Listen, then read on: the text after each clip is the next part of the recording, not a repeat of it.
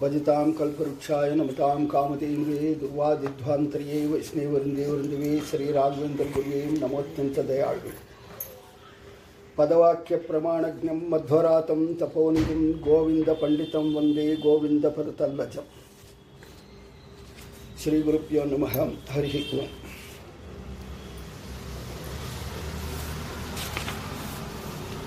ಶ್ರೀಮದ್ ಭಾಗವತ ಪುರಾಣ ಪಂಚಮ ಸ್ಕಂದ ಇವತ್ತಿನಿಂದ ಮೊದಲನೇ ಅಧ್ಯಾಯದಿಂದ ಪ್ರಾರಂಭ ಮಾಡ್ತಾ ಇದ್ದೀವಿ. ಪ್ರಚೇತಸರು ಅವರು ತಪಸ್ಸಿನ ಫಲವಾಗಿ ರುದ್ರದೇವರನ್ನು ಸ್ತೋತ್ರ ಮಾಡಿದ್ದ ರುದ್ರಗೀತೆಯಿಂದ ಸ್ತೋತ್ರ ಮಾಡಿದ್ದಕ್ಕೆ ಭಗವಂತ ಒಲಿದು ಪ್ರಚೇತಸರಿಗೆ ಕೊಡಬೇಕಾದಂಥ ಉತ್ತಮ ಲೋಕ ಎಲ್ಲ ಕೊಟ್ಟಿದ್ದನ್ನು ನಾವು ನಿನ್ನೆವರೆಗೂ ಅದನ್ನು ಗಮನಿಸಿದ್ದೇವೆ. ಇನ್ನು ಮುಂದೆ ಈ ಧ್ರುವನಿಗೆ ತಂದೆಯಾದಂಥ ಪ್ರಿಯವ್ರತನಿಗೆ ಸನ್ಯಾಸದ ಬಯಕೆ ಬಂತು ಅಂತನ್ನುವಂಥದ್ದು ಈ ಪಂಚಮ ಸ್ಕಂದದಿಂದ ಪ್ರಾರಂಭ ಆಗ್ತಾ ಇದೆ. ಪ್ರಿಯವ್ರತೋ ಭಗವತ ಆತ್ಮಾರಾಮಃ ಕಥಂ ಮುನಿ ಗೃಹೇ ಅರಮತಯನ್ಮೂಲಃ ಕರ್ಮಬಂಧಃ ಪರಾಭವಃ. ಪರೀಕ್ಷಿತ್ ರಾಜ ಕೇಳುತ್ತಾನೆ, ಮುನಿಯೇ, ಪ್ರಿಯವ್ರತ ಸ್ವಭಾವದಿಂದ ಭಗವದ್ಭಕ್ತ, ನಾರದರ ಉಪದೇಶಕ್ಕೂ ಸಿಕ್ಕಿತು. ಅದರಿಂದ ಪರಮಾತ್ಮನ ಧ್ಯಾನದಿಂದಲೇ ಆನಂದ ಪಡುತ್ತಿದ್ದ. ಆದರೂ ಗೃಹಸ್ಥಾಶ್ರಮ ಸುಖವನ್ನು ಹೇಗೆ ಅನುಭವಿಸಿದ? ಏಕೆಂದರೆ ಗೃಹಸ್ಥಾಶ್ರಮದಲ್ಲಿ ಪುನಃ ಪುನಃ ಬಂಧಕ ಕರ್ಮ ಮಾಡಿ ದುಃಖ ಪಡುವುದು ಇದ್ದೇ ಇದೆ.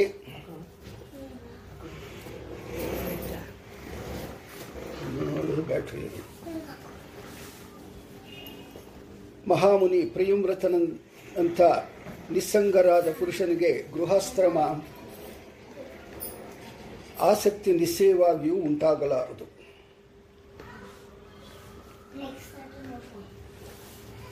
ಬ್ರಹ್ಮರ್ಷಿಗಳಿಗೆ ಶ್ರೀಹರಿ ಪಾದಗಳ ನೆರಳಿನಲ್ಲಿ ಧ್ಯಾನಾನಂದನವನ್ನು ಅನುಭವಿಸುವ ಮಹಾತ್ಮರಿಗೆ ಕುಟುಂಬ ಪೋಷಣೆಯಲ್ಲಿ ಆಸಕ್ತಿರಾಗಲಿ ಅಭಿಮಾನಗಳಾಗಲಿ ಇರಲಾರದು. ಮುನಿಯೇ, ಹೆಂಡತಿ ಮನೆ ಮಕ್ಕಳೊಂದಿಗೆ ಮುಂತಾಗಿ ಐಶ್ವರ್ಯದಲ್ಲಿ ಆಸಕ್ತಿ ಇರಿಸಿಕೊಂಡಿದ್ದು ಅಂತ್ಯಕಾಲದಲ್ಲಿ ರಾಜ್ಯವನ್ನು ಮಕ್ಕಳಿಗೆ ವಿಭಾಗ ಮಾಡಿಕೊಟ್ಟು ಆ ಪ್ರಿಯವ್ರತ ರಾಜನಿಗೆ ಕೃಷ್ಣನಲ್ಲಿ ನಿರಂತರ ಭಕ್ತಿ ಮುಕ್ತಿಗಳು ಹೇಗೆ ಉಂಟಾಗುವುದು ಎನ್ನುವುದು ನನಗೆ ದೊಡ್ಡ ಸಂದೇಹವಾಗಿದೆ. ಸಂಸಾರದೊಳಗಡೆ ಇದ್ದವರಿಗೆ, ಅದು ರಾಜರಿಗೆ, ಅವರಿಗೆ ಹೇಗೆ ಸನ್ಯಾಸದ ಬಯಕೆ ಆಯಿತು ಹಾಗೆ ಅಂತನ್ನುವಂಥದ್ದು ಕೇಳ್ತಾ ಇದ್ದಾಗ ಶುಕರು ಹೇಳ್ತಾ ಇದ್ದಾರೆ, ಭಾಡಮುಕ್ತಂ ಭಗವತ ಉತ್ತಮ ಶ್ಲೋಕಸ್ಯ ಶ್ರೀಮಚ್ಚರಣಾರಂದ ಮಕರಂದರಸ ಆದಿತ ಆವೇಶಿತ ಚೇತನೋ ಭಾಗವತ ಪಾರಮಹಂಸ್ಯ ದಯಿತಃ ಕಥಂಚಿದಾನಂದರಾಯ ವಿಹತಾಂ ಸ್ವಾಂ ಶಿವತಮಾಂ ಪದವೀಂ ನ ಪ್ರಾಣೇನ ಹನ್ವತೆ. ಶ್ರೀ ಶುಕರು ಹೀಗೆ ಹೇಳ್ತಾ ಇದ್ದಾರೆ, ನೀನು ಹೇಳಿದ್ದು ಸರಿಯೇ, ಆದರೆ ಭಗವಾನ್ ಶ್ರೀಹರಿಯ ಚರಣಾರವಿಂದ ಮಕರಂದ ರಸದಲ್ಲಿ ಮೊದಲಿನಿಂದಲೂ ಮನಸ್ಸಿಟ್ಟಿರುವ ಉತ್ತಮ ಭಕ್ತನ ಸಂಘ ದೊರೆತಾಗ ಭಗವದ್ಭಕ್ತರಾದ ಪರಮಹಂಸರಿಗೆ ಪ್ರಿಯವಾದ ವ್ಯಕ್ತಿ ತನಗೆ ವಿಹಿತವಾದ ಮಂಗಳವಾದ ನಿವೃತ್ತ ಮಾರ್ಗವನ್ನು, ಅದಕ್ಕೆ ರಾಗದ್ವೇಷಾದಿ ವಿಘ್ನಗಳನ್ನು ಅಡ್ಡಿಯಾದರೂ ಪ್ರಾಯ ಯಾವ ರೀತಿಯಿಂದಲೂ ಬಿಡುವುದಿಲ್ಲ. ರಾಜಕುಮಾರ ಪ್ರಿಯವ್ರತ ಸ್ವಭಾವತಃ ಪರಮ ಭಗವದ್ಭಕ್ತನಾಗಿದ್ದ. ನಾರದರ ಪಾದಸೇವೆಯನ್ನು ಮಾಡಿ ಉತ್ತಮವಾದ ನಿರ್ದಿಷ್ಟವಾದ ತತ್ವವನ್ನು ಚೆನ್ನಾಗಿ ತಿಳಿದುಕೊಂಡಿದ್ದ. ಅದರಿಂದ ಸನ್ಯಾಸ ದೀಕ್ಷೆ ಸ್ವೀಕರಿಸಲು ಹೊರಟ.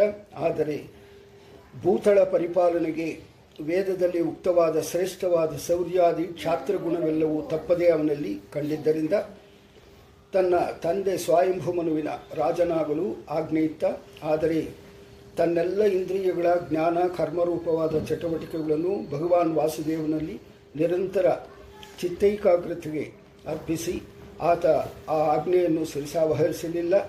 ಅದನ್ನು ಉಲ್ಲಂಘಿಸುವುದು ಅನುಚಿತವೆಂದು ಆತ ತಿಳಿಯದಿದ್ದರೂ ರಾಜ್ಯವಾಳಲು ತೊಡಗಿದಾಗ ಬೇರೆ ಅಮಂಗಳವಾದ ವಿಷಯಭೋಗಗಳಿಂದ ಮನಸ್ಸು ಹರಿಸ್ಮರಣೆಯಿಂದ ವಂಚಿತವೆಂದು ಭಯಪಟ್ಟಿದ್ದ. ಈ ಸ್ವಯಂಭುಮನುವಿನ ಮಗನಾದ ಪ್ರಿಯವ್ರತ ತಂದೆ ರಾಜ್ಯ ಪರಿಪಾಲನೆ ಮಾಡು ಹಾಗೆ ಅಂತನ್ನುವಂಥದ್ದು ಹೇಳಿದ್ದಕ್ಕೋಸ್ಕರ ತಾನು ತಂದೆ ಆಜ್ಞೆ ಪಾಲನೆಗೋಸ್ಕರ ಸನ್ಯಾಸ ಅಂತನ್ನುವಂಥದ್ದು ಸ್ವೀಕರಿಸದೆ ಆ ರಾಜ್ಯ ಪರಿಪಾಲನೆ ಮಾಡಿದ. ಅದಕ್ಕೋಸ್ಕರ ರಾಜ್ಯ ಪರಿಪಾಲನೆ ಮಾಡಿದ ಮೇಲೆ ಮಕ್ಕಳು ಆದ ಮೇಲೆ ತಾನು ಅದನ್ನು ಸನ್ಯಾಸ ಸ್ವೀಕಾರ ಮಾಡಬೇಕು ಅಂತನ್ನುವಂಥದ್ದು ಚಿಂತೆ ಮಾಡಿದ್ದಾನೆ. ಆಗ ತ್ರಿಗುಣ ಕಾರ್ಯವಾದ ಪ್ರಪಂಚದ ವೃದ್ಧಿಗಾಗಿ ಆಲೋಚಿಸುತ್ತಾ ಎಲ್ಲ ಚೇತನರ ಮನಸ್ಸಿನೊಳಗೆ ಅಭಿಪ್ರಾಯವನ್ನು ತಿಳಿದಿದ್ದ ಬ್ರಹ್ಮದೇವರು ಮೂರ್ತಿ ಮುಂತಾದ ವೇದಗಳಿಂದಲೂ ಮರೀಚಿ ಮುಂತಾದವರಿಂದಲೂ ಪರಿವೃತರಾಗಿ ತಮ್ಮ ಸತ್ಯಲೋಕದಿಂದ ಇಳಿದು ಬಂದಿದ್ದಾರೆ. ಆಗ ತ್ರಿಗುಣ ಕಾರ್ಯವಾದ ಪ್ರಪಂಚದ ವೃದ್ಧಿಗಾಗಿ, ತ್ರಿಗುಣ ಕಾರ್ಯ ಅಂತಂದರೆ ಸತ್ವ ರಜಸ್ಸು ತಮಸ್ಸುಗಳ ವೃದ್ಧಿಯಾಗಿ ಆಲೋಚಿಸುತ್ತಾ ಎಲ್ಲ ಚೇತನರ ಮನಸ್ಸಿನೊಳಗೆ ಅಭಿಪ್ರಾಯವನ್ನು ತಿಳಿದಿದ್ದ. ಎಲ್ಲ ಚೇತನರು ಅಂತಂದ್ಬಿಟ್ಟಂದರೆ ಬ್ರಹ್ಮ ಮತ್ತು ಮರೀಚಿ ಮುಂತಾದವರು ಅವರೆಲ್ಲ ಕೂಡ ಚಿಂತೆ ಮಾಡಿದ್ದಕ್ಕೋಸ್ಕರ ಅವರೆಲ್ಲ ಕೂಡ ಮೇಲಿನಿಂದ ಇಳಿದು ಬಂದಿದ್ದಾರೆ. ಇಳಿಯುವಾಗ ಆಕಾಶದಲ್ಲಿ ಚಂದ್ರನಂತೆ ಕಾಣುತ್ತಿದ್ದರು. ದಾರಿಯುದ್ದಕ್ಕೂ ವಿಮಾನರೂಢರಾದ ದೇವೋತ್ತಮರು ಅವರನ್ನು ಪೂಜಿಸಿದ್ದಾರೆ. ಸಿದ್ಧ, ಗಂಧರ್ವ, ಸಾಧ್ಯ, ಚಾರಣರು, ಮುನಿಗಳು ಸ್ತೋತ್ರ ಮಾಡಿದ್ದಾರೆ. ಈ ರೀತಿಯಲ್ಲಿ ಬ್ರಹ್ಮದೇವರು ಇಳಿದು ಬಂದು ಪ್ರಿಯವ್ರತನು ನಾರದರೊಂದಿಗೆ ಕುಳಿತಿದ್ದ ಗಂಧಮಾದನ ಪರ್ವತ ಗುಹೆಯನ್ನು ತಮ್ಮ ಕಾಂತಿಯಿಂದ ಬೆಳಗಿಸಿದ್ದಾರೆ. ಮಗನನ್ನು ಕರೆದೊಯ್ಯಲು ಸ್ವಯಂಭುಮನುವು ಅಲ್ಲಿಗೆ ಬಂದು ಕುಳಿತಿದ್ದ. ಇಲ್ಲಿ ಬ್ರಹ್ಮದೇವರಿಗೆ ಇಳಿದು ಬಂದಾಗ, ಪ್ರಿಯವ್ರತನಂತೆ ಬಂದಾಗ ಅಲ್ಲಿ ಹೇಳ್ತಾ ಇದ್ದಾರೆ ಸಿದ್ಧ, ಗಂಧರ್ವ, ಸಾಧ್ಯರು, ಚಾರಣರು. ಇದು ಸಾಮಾನ್ಯವಾಗಿ ಎಲ್ಲ ಕಡೆ ಸಿದ್ಧರು, ಗಂಧರ್ವರು, ಚಾರಣರು ಅಂತನ್ನುವಂಥದ್ದು ಹೇಳೋದು ಯಾಕೆ ಅಂತಂದ್ಬಿಟ್ಟಂದರೆ ಆ ಹಾದಿ ಮಾರ್ಗದ ಒಳಗಡೆ ಸ್ವರ್ಗದಿಂದ ಮೇಲೆ ಸತ್ಯಲೋಕದಿಂದ ಕೆಳಗಡೆ ಬರೋವಾಗ ಈ ಮಾರ್ಗಗಳೆಲ್ಲ ಇದೆ ಅಂತನ್ನುವಂಥದ್ದು. ಅಲ್ಲಿ ಯಾವ್ಯಾವ ಮಾರ್ಗಗಳಿದೆಯೋ ಅಲ್ಲೆಲ್ಲ ಕೂಡ ಆಯಾ ದೇವತೆಗಳು ಬಂದು ಅವ್ರನ್ನ ಆಹ್ವಾನ ಮಾಡಿದ್ದಾರೆ ಹಾಗೆ ಅಂತನ್ನುವಂಥದ್ದು ತಿಳ್ಕೋಬೇಕಾಗತ್ತೆ. ದೇವರ್ಷಿ ನಾರದವರು ಹಂಸವಾಹನದಿಂದ ಬಂದಿಳಿದ ತಮ್ಮ ತಂದೆಯಾದ ಬ್ರಹ್ಮದೇವರನ್ನು ಕಂಡು ತಂದೆ ಮಕ್ಕಳಾದ ಮನು ಪ್ರಿಯವ್ರತರಿಗೆ ಕೈ ಮುಗಿದು ಎದುರುಗೊಂಡಿದ್ದಾರೆ. ಪರೀಕ್ಷಿತರಾಜನೇ, ಹಿರಣ್ಯಗರ್ಭ, ಸಮವರ್ತತಾಗ್ರೇ ಇತ್ಯಾದಿ ವೇದ ಮಂತ್ರಗಳಿಂದ ಬ್ರಹ್ಮದೇವರ ಗುಣಪೂರ್ಣತ್ವವನ್ನು, ಜೀವೋತ್ತಮತ್ವವನ್ನು ಬಹುಳಾಗಿ ಹೊಗಳುತ್ತಾ ಅಂತಹ ಆದಿಪುರುಷ ಭಗವಾನ್ ಬ್ರಹ್ಮದೇವರು ಮನು ಪ್ರಿಯವ್ರತರು ಸಲ್ಲಿಸಿದ್ದ ಸತ್ಕಾರವನ್ನು ಸ್ವೀಕರಿಸಿ ದಯಾಪೂರ್ಣ ಮಂದಹಾಸವಾದ ನೋಟವನ್ನು ಬೀರುತ್ತಾ ಪ್ರಿಯವ್ರತನಿಗೆ ಉಪದೇಶ ಮಾಡುತ್ತಾ ಇದ್ದಾರೆ. ಗೃಹಸ್ಥನಾಗೆಂದು ಬ್ರಹ್ಮನ ಉಪದೇಶ. ಬ್ರಹ್ಮದೇವರು ನೋಡ್ತಾ ಇದ್ದಾರೆ, ಮಗು ಕೇಳು, ನಾನು ನಿನಗೆ ಶ್ರೀಹರಿ ನಮಗೆ ಶಾಸ್ತ್ರದಲ್ಲಿ ವಿಧಿಸಿದ್ದನ್ನೇ ಹೇಳುತ್ತೇನೆ. ಅವನಲ್ಲಿ ನೀನು ಕೋಪ ಮಾಡಬಾರದು. ಅವನನ್ನು ನಾವು ಪೂರ್ತಿಯಾಗಿ ತಿಳಿಯಲಾರು. ನಾನಾಗಲಿ, ರುದ್ರರಾಗಲಿ, ನಿನ್ನ ತಂದೆಯಾಗಲಿ, ನಾರದ ಮುನಿಯಾಗಲಿ ಎಲ್ಲರೂ ಅಸ್ವತಂತ್ರರು. ಅವನು ಹೇಳಿದಂತೆ ಮಾಡುತ್ತೇನೆ. ಅವನ ಆದೇಶವನ್ನು ಮೀರಿ ಯಾವ ದೇಶಿಯೂ ಕೂಡ ತಪಸ್ಸಿನಿಂದಾಗಲಿ, ವಿದ್ಯೆಯಿಂದಾಗಲಿ ಸಮರ್ಥನಾಗುವುದಿಲ್ಲ. ಯೋಗ ಬಲದಿಂದಾಗಲಿ, ಬುದ್ಧಿಶಕ್ತಿಯಿಂದಾಗಲಿ ಸಮರ್ಥನಾಗುವುದಿಲ್ಲ. ಅರ್ಥ, ಧರ್ಮಾದಿಗಳಿಂದಾಗಲಿ, ಇನ್ನೊಬ್ಬರ ಬಲದಿಂದಾಗಲಿ, ಸ್ವಸಾಮರ್ಥ್ಯದಿಂದಾಗಲಿ ಶಕ್ತನಾಗುವುದಿಲ್ಲ. ಮಗು, ಈ ಎಲ್ಲ ಸಂಸಾರ ಜೀವರು ಹುಟ್ಟು, ಸಾವು, ಶೋಕ, ಮೋಹ, ಭಯ, ಸುಖ ದುಃಖವನ್ನು ಅನುಭವಿಸಲು, ಕರ್ಮ ಮಾಡಲು ಅವ್ಯಕ್ತನಾದ ಪರಮಾತ್ಮನಿತ್ತ ಶರೀರ ಸಂಬಂಧವನ್ನು ಕರ್ಮವಶದಿಂದ ಸದಾ ಧರಿಸುತ್ತಾನೆ. ಧರಿಸದೇ ಇರುವಲ್ಲಿ ಅವನಿಗೆ ಸ್ವಾತಂತ್ರ್ಯವಿಲ್ಲ. ಕರ್ಮ ಮಾಡುವುದಲ್ಲಿಯೂ ಸ್ವಾತಂತ್ರ್ಯವಿಲ್ಲ. ಮಗು, ಮೂಗುದಾರ ಹಾಕಿದ ಪಶುಗಳು ಮನುಷ್ಯರಿಗೆ ಭಾರ ಹೊರುವಂತೆ ನಾವೆಲ್ಲರೂ ಶ್ರೀಹರಿಯ ವೇದವಾಣಿ ಎಂಬ ಹಗ್ಗದಲ್ಲಿರುವ ಆಯಾ ವರ್ಣಾಶ್ರಮ ಯೋಗ್ಯವಾದ ಗುಣಕರ್ಮಗಳು ನಾಮನೆಂಬ ಮುಪ್ಪರಿಯಿಂದ ಕಟ್ಟಲ್ಪಟ್ಟು ಆ ಹರಿಗೆ ವಿಹಿತ ಕರ್ಮಗಳನ್ನು ಪೂಜೆ ಸಲ್ಲಿಸುತ್ತಿದ್ದೇವೆ. ಕರ್ಮಫಲ ಭೋಗದಲ್ಲಿಯೂ ನಾವು ಅಸ್ವತಂತ್ರರು. ಮಗು, ನಾವು ನಿಮ್ಮ ಪ್ರಾಚೀನ ಜನ್ಮಗಳ ಯತ್ನ ಹಾಗೂ ಕರ್ಮಾನುಸಾರವಾಗಿ ಶ್ರೀಹರಿ ನಮ್ಮನ್ನು ಯಾವ ಯೋನಿಯಲ್ಲಿ ಹಾಕುವನೋ ಅದನ್ನೇ ಸ್ವೀಕರಿಸಿ ಅವನು ಕೊಡುವ ದುಃಖವನ್ನಾಗಲಿ ಸುಖವನ್ನಾಗಲಿ ಅನುಭವಿಸಲೇಬೇಕು. ಕುರುಡರು ಕಣ್ಣುಳ್ಳವರ ಸಹಾಯದಿಂದಲೇ ನಡೆಯಬೇಕು, ಹೇಗೋ ಹಾಗೆ. ಕರ್ಮಫಲ ಭೋಗದಲ್ಲಿಯೂ ನಾವು ಅಸ್ವತಂತ್ರರು. ಬ್ರಹ್ಮದೇವರು ಆ ಪ್ರಚೇತಸರಿಗೆ ಹೇಳ್ತಾ ಇದ್ದಾರೆ. ನಾವು ನಮ್ಮ ಪ್ರಾಚೀನ ಜನ್ಮಗಳ ಯತ್ನ ಹಾಗೂ ಕರ್ಮ ಅನುಸಾರವಾಗಿ ಶ್ರೀಹರಿ ನಮ್ಮನ್ನು ಯಾವ ಯೋನಿಯಲ್ಲಿ ಹಾಕುನು, ಅಂದರೆ ಭಗವಂತ ಕೊಟ್ಟ ಯಾವ ಶರೀರ ಕೊಡ್ತಾನೋ ಅದನ್ನು ಅನುಭವಿಸಬೇಕು. ಅದಲ್ಲದೆ ಮತ್ತೆ ಏನು ಅಂತಂದರೆ ಕುರುಡ ಕಣ್ಣುಳ್ಳವರ ಸಹಾಯದಿಂದಲೇ, ಅಂದರೆ ಅಜ್ಞಾನಿಯ ಸಹಾಯದಿಂದ ಆ ಪ್ರಕಾರವಾಗಿ ಇಲ್ಲಿ ಹೋಗಬೇಕಾಗುತ್ತೆ. ಸಹಾಯದಿಂದಲೇ ನಡೆಯಬೇಕು, ಹೇಗೋ ಹಾಗೆ ಅಂತನೂ. ಕಣ್ಣಿಲ್ಲದವನಿಗೆ ಪ್ರಪಂಚ ಅಂತನ್ನುವಂಥದ್ದು ಎಲ್ಲಿ ಹೇಗಿದೆ ಅಂತನ್ನುವಂಥದ್ದು ಗೊತ್ತಾಗಲ್ಲ. ಅದು ಜ್ಞಾನದಿಂದ ತಿಳ್ಕೋಬೇಕಾಗುತ್ತೆ. ಅದಕ್ಕೋಸ್ಕರ ಜ್ಞಾನಿಗಳು ಏನು ಹೇಳ್ತಾರೋ ಅದನ್ನು ನೀವು ತಿಳ್ಕೋಬೇಕು ಅಂತನ್ನುವಂಥದ್ದು ಅಲ್ಲಿ ಹೇಳಿದಾಗ, ಮತ್ತು ಪ್ರಾಚೀನ ಜನ್ಮಗಳ ಕರ್ಮದ ಫಲವಾಗಿ ಆ ಜನ್ಮ ಅಂತನ್ನುವಂಥದ್ದು ಕೊಡ್ತಾನೆ. ಅದನ್ನು ಕೂಡ ಅಲ್ಲಿ ಬ್ರಹ್ಮದೇವರು ಹೇಳ್ತಾ ಇದ್ದಾರೆ. ಜೀವನ್ಮುಕ್ತನು ಕೂಡ ಅಜ್ಞಾನವನ್ನು ಕಳೆದುಕೊಂಡು ಅಭಿಮಾನರಹಿತನೇ ಆಗಿದ್ದರೂ ಶ್ರೀ ಹರಿಯಿಂದ ಪ್ರಾಪ್ತವಾದ ದೇಹವನ್ನು ಪ್ರಾರಬ್ಧ ಕರ್ಮ ಇಷ್ಟು ಕಾಲ ಅದನ್ನು ಅನುಭವಿಸಲೇಬೇಕಾಗುತ್ತೆ. ಅಜ್ಞಾನವನ್ನು ಕಳೆದುಕೊಳ್ಳೋದು ಅಂತಂದರೆ ಜ್ಞಾನವನ್ನು ಅನೇಕ ಜನ್ಮಗಳನ್ನಾಗೆ ಜ್ಞಾನವನ್ನು ಕಳ್ಕೊಂಡಿದ್ದರೆ ಕೂಡ ಜ್ಞಾನವನ್ನು ತಿಳ್ಕೊಂಡಿದ್ದರೆ ಕೂಡ ದೇಹದ ಅಭಿಮಾನ ಇಲ್ಲದೇ ಇದ್ದರೆ ಕೂಡ ಶ್ರೀ ಹರಿಯ ಪ್ರಾಪ್ತವಾದ ದೇಹವನ್ನು ಭಗವಂತ ದೇಹ ಕೊಟ್ಟ ಅಂತಂದರೆ ಅಲ್ಲಿ ಯಾವುದೋ ಪ್ರಾರಬ್ಧ ಕರ್ಮ ಇದೆ ಅಂತನ್ನುವಂಥದ್ದು. ದೇಹ ಕೊಟ್ಟ ಅಂತಂದರೆ ಅದು ನಮಗೆ ಗೊತ್ತಾಗಲ್ಲ. ಯಾಕೆಂತಂದರೆ ಜನ್ಮ ಕೊಡೋದು ಅವನು ಮೇಲೆ ಸೂಕ್ಷ್ಮ ಶರೀರದೊಳಗಡೆ ಇದ್ದಾಗ ಏನೇನು ಜೀವದ ಒಳಗಡೆ ತನ್ನ ಪಂಚಭೂತಗಳು ಮನಸ್ಸು ಬುದ್ಧಿ ಚಿತ್ತ ಇದರ ಒಳಗಡೆ ಏನು ತಗೊಂಡು ಹೋಗಿರ್ತಾನೋ ಆ ಕರ್ಮಗಳು ಅನುಸಾರವಾಗಿ ಅವನು ಕೊಡ್ತಾನೆ ಅಂತ ನಾವು ಅಂದ್ಕೊಂಡ್ರೆ ನಾವು ಜಾಸ್ತಿ ಸೇವೆ ಮಾಡಿದ್ದೀವಿ, ಭಗವಂತನ ಕಾರ್ಯಕ್ರಮಗಳು ಮಾಡಿದ್ದೀವಿ, ನಮಗೆ ಮೋಕ್ಷ ಕೊಡ್ತಾನೆ ಅಂತನ್ನುವಂಥದ್ದು ನಾವು ಅಂದುಕೋಬಾರ್ದು. ಅದನ್ನು ಅವನು ಏನು ಜನ್ಮ ಕೊಡ್ತಾನೋ ಅದನ್ನು ಅನುಭವಿಸಬೇಕು. ಜನ್ಮಾಂತರಕ್ಕೆ ಕಾರಣವಾಗುವಂಥ ಮಾತ್ರ ತ್ರಿಗುಣಗುಣು ಅವನು ಸೇವಿಸುವುದಿಲ್ಲ. ಅದರಿಂದ ನೀನು ಗೃಹಸ್ಥಾಶ್ರಮ ಸ್ವೀಕರಿಸಿ ಅದರಲ್ಲಿದ್ದೇ ಭಗವಂತನ ಸೇವೆ ಮಾಡಬೇಕು. ನಿನಗೆ ರಾಜ ಅಂತನ್ನುವಂಥ ಪೋಸ್ಟು ಕೊಟ್ಟಿದ್ದಾರೆ. ನೀನು ಸನ್ಯಾಸ ಆಗಬೇಕು ಅಂತನ್ನೋ ಹಾಗಿದ್ದರೆ ಅದು ನಡೆಯೋದು ಇಲ್ಲ. ನಾವು ಅಂದುಕೊಂಡಾಗಲ್ಲ. ಭಗವಂತ ಏನು ಕೊಟ್ಟನೋ ಅದನ್ನು ಅನುಭವಿಸ್ಕೊತಾ ಬರಬೇಕು. ಅದು ನಾನು ಕೂಡ ಮಾಡಿದ್ದೀನಿ ಅಂತ ಬ್ರಹ್ಮ ಹೇಳ್ತಾ ಇದ್ದೆ. ನನ್ನ ಕೂಡ ಯಾವ ಜನ್ಮದೊಳಗಡೆ ಬ್ರಹ್ಮನ ಪೋಸ್ಟ್ ಇರು ಅಂತಂದರೆ ಬ್ರಹ್ಮನ ಪೋಸ್ಟ್ ಇದ್ದೀನಿ. ನಾಳೆ ನೀನು ಗೆಟ್ ಔಟ್ ಅಂತಂದ್ಬಿಟ್ಟಂದರೆ ನಾನು ಹೊರಗಡೆ ಬರಬೇಕು ಅಷ್ಟೇ. ಆ ಪ್ರಕಾರವಾಗಿ ನಾವು ಭಗವಂತನ ತಿಳ್ಕೋಬೇಕಾಗಲಿ. ನಾನೇನೋ ಸೇವೆ ಮಾಡಿದ್ದೀನಿ, ನನ್ನ ಮನಸ್ಸಿನ ಪ್ರಕಾರವಾಗಿ ನಾನು ಇರಬೇಕು ಅಂತ ಅಂದ್ಕೊಳ್ಳುವಂಥದ್ದು ಆಗೋದಿಲ್ಲ. ಅದರಲ್ಲಿ ವಿಷಯಾಸಕ್ತಿ ಹೆಚ್ಚುವ ಭಯವೇ ನಿಜ.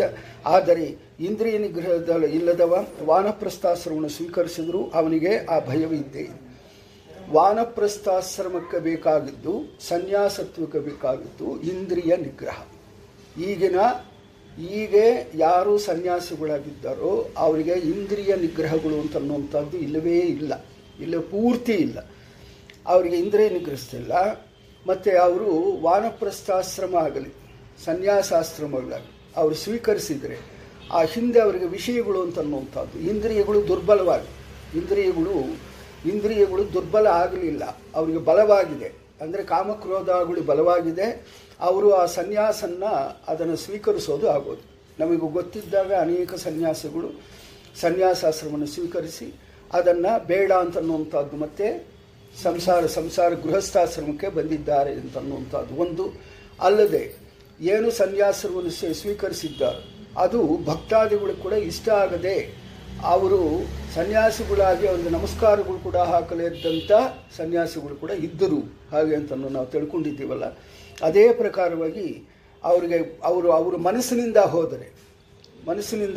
ಅದನ್ನು ಬಲವಂತವಾಗಿ ಪಡಿಬೇಕು ಅಂತನ್ನುವಂಥದ್ದಾದರೆ ಅವರಿಗೆ ಇರಬೇಕಾಗಿದ್ದಂಥ ವಿಷಯಾಸಕ್ತಿ ಅಂತನ್ನುವಂಥದ್ದು ಹೆಚ್ಚಾಗಿರೋದ್ರಿಂದ ಅವರು ಅದರ ಒಳಗಡೆ ಅದನ್ನು ತಾನು ಪರಿಪೂರ್ಣವಾಗಿ ಪಾಲಿಸಲಾರರು.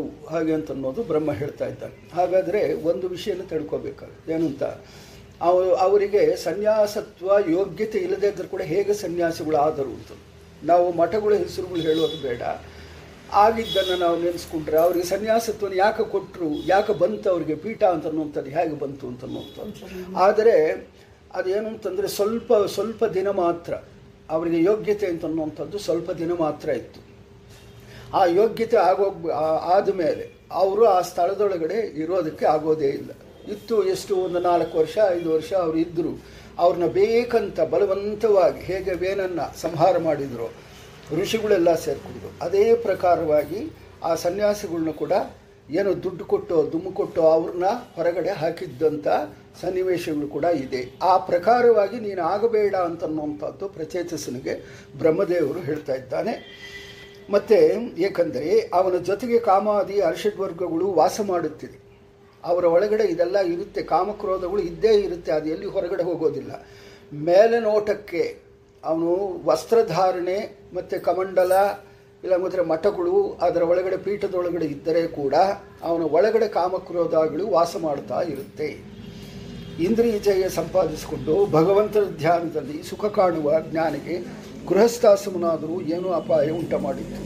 ಯಾರು ಈ ಕಾಮಾದಿ 6 ಶತ್ರುಗಳನ್ನ ಗೆಲ್ಲಲು ಬಯಸುವನೋ ಅವನು ಮೊದಲಿಗೆ ಗೃಹಸ್ಥಾಶ್ರಮದಲ್ಲಿ ಬಂದೊದಗುವ ವಿಷಯ ಭೋಗಗಳೇ ಸಿಕ್ಕಷ್ಟೇ ಸಾಕೆಂದು ತೃಪ್ತಿ ಹೊಂದಿ ಮನಸ್ಸು ಬುದ್ಧಿ ಮುಂತಾದ ಇಂದ್ರಿಯಗಳ ಮೇಲೆ ಹತೋಟಿ ಇಟ್ಟುಕೊಂಡು ಅರ್ಷದ್ವರ್ಗ ಜಯಕ್ಕೆ ಯತ್ನಿಸಬೇಕು. ಅದು ಹೇಗೆಂದರೆ ಇಂದ್ರಿಯ ಜಯದಿಂದ ಭಗವದ್ಭಕ್ತಿ ಸಂಪಾದಿಸಿ ಆ ಭಗವದ್ಭಕ್ತಿ ಎಂಬ ಕೋಟೆಯೊಳಗಡೆ ಆಶ್ರಯ ಪಡಲು ಪ್ರಬಲ ಕಾಮಾದಿ ಶತ್ರುಗಳನ್ನು ಜೊತೆಗೆ ಹೋರಾಡಬೇಕು.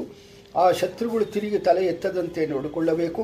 ಅವರ ಬಲಹೀನರಾದಾಗ ನೀವು ಯಾವುದೇ ಆಶ್ರಮದಲ್ಲಿ ನಿರ್ಭಯವಾಗಿ ಸ್ವೇಚ್ಛಾನುಸಾರ ಇರಬಹುದು. ಅಂದರೆ ಇಂದ್ರಿಯಗಳನ್ನು ಬಲಹೀನ ಮಾಡಬೇಕು. ಅವರು ಪ್ರತಿಯೊಂದು ನಿಮಿಷಕ್ಕೂ ಕೂಡ ಮೇಲೆ ಏರ್ತಾ ಇರ್ತಾರೆ, ಕಾಮಕ್ರೋಧ ಎಲ್ಲ ಕೂಡ.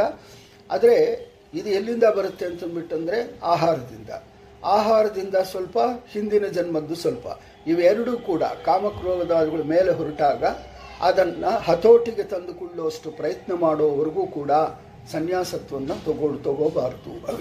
ಅದಕ್ಕೋಸ್ಕರ ಅನೇಕ ಜನರು ಜಾತಕಗಳು ನೋಡಿ ಸನ್ಯಾಸತ್ವವನ್ನು ಕೊಡ್ತಾರೆ. ಇದು ಕೂಡ ಮೋಸ. ಯಾಕಾಗುತ್ತೆ ಅಂತಂದ್ಬಿಟ್ಟಂದರೆ ಅವನಿಗೆ 10 ವರ್ಷ ಇದ್ದಾಗ ಅವನು ಏನು ಆಗ್ತಾನೆ ಅಂತನ್ನುವಂಥದ್ದು, ಯಾವ ಪ್ರಕಾರವಾಗಿ ಮಾಡ್ತಾನೆ ಅಂತನ್ನುವಂಥದ್ದು ಮುಂದೆ.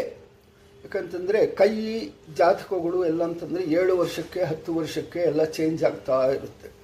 ಮಧ್ಯ ಇರುವಂಥ ಯಾವುದೋ ರಾಹು ಇವನು ಅಡ್ಡ ಬಂದು ಮತ್ತೆ ಪ್ರಾಬ್ಲಮ್ ಆಗಿ ಎಷ್ಟೋ ಟಿ ವಿಗಳ್ನ ಕೂಡ ಬಂದುಬಿಡ್ತು. ಏನಂತಂದರೆ ಇವರು ಇಂಥ ಕೆಲಸಗಳು ಮಾಡಿದ್ದಾರೆ ಅಂತನೋ. ಅದೆಲ್ಲ ಯಾಕೆ ಬರುತ್ತೆ ಅಂತಂದ್ಬಿಟ್ಟಂದರೆ ಮೊದಲು ಸರಿಯಾಗಿ ಅವನಿಗೆ ಸನ್ಯಾಸತ್ವ ಇದೆಯಾ ಇಲ್ಲ ಅಂತನ್ನುವಂಥದ್ದು ಅವನು ಯಾವ ಪರೀಕ್ಷೆಗಳು ಮಾಡದೆ ಅವನಿಗೆ ಸನ್ಯಾಸತ್ವ ಕೊಟ್ಟಿದ್ದಕ್ಕೋಸ್ಕರ ಈ ಪರಿಸ್ಥಿತಿಗಳು ಅಂತನ್ನುವಂಥದ್ದು ಬರುತ್ತೆ. ಅದನ್ನು ಜಯಿಸಿಕೊಂಡು ಅದು ಬಂದಾಗ ಕೂಡ ಅದನ್ನು ತಾವು ಅರ್ಷಡ್ವರ್ಗವನ್ನು ಕೂಡ ಕಮ್ಮಿ ಮಾಡಿಕೊಳ್ಳೋದಕ್ಕೋಸ್ಕರ ಅವರಿಗೆ ಆಹಾರದ ಒಳಗಡೆ ರಾತ್ರಿ ಹಾಲು ಕುಡಿಯೋದ್ರಿಂದ ಹಿಡ್ಕೊಂಡು ಪ್ರತಿಯೊಂದು ಕೂಡ ಅವ್ರಿಗೆ ವಿಶೇಷವಾಗಿ ಒಂದು ಸೂಚನೆಗಳು ಇದೆ. ಅದನ್ನು ತಪ್ಪದೇ ಮಾಡಬೇಕು. ಮಾಡಿದರೆ ಮಾತ್ರ ಅವರಿಗೆ ಇಂದ್ರಿಯ ನಿಗ್ರಹ ಅಂತನ್ನುವಂಥದ್ದು ಬರುತ್ತೆ. ಅದನ್ನು ಅವರು ನೆಗ್ಲೆಕ್ಟ್ ಮಾಡಿದರೆ ಮತ್ತು ಆ ಸನ್ಯಾಸತ್ವ ಅಂತನ್ನುವಂಥದ್ದು ಅವ್ರು ಕಾಪಾಡಿಕೊಳ್ಳೋದಕ್ಕೆ ಆಗೋದಿಲ್ಲ. ಅದನ್ನು ಶ್ರೀಮದ್ ಆಚಾರ್ಯರು ಒಂದೊಂದು ಇದರ ಒಳಗಡೆನೂ ಒಂದೊಂದು ಅಕ್ಷರ ಕೂಡ ಬರೆದಿಟ್ಟಿದ್ದಾರೆ, ಯಾವ ಥರ ಸನ್ಯಾಸಿಗಳು ಇರಬೇಕು ಅಂತ.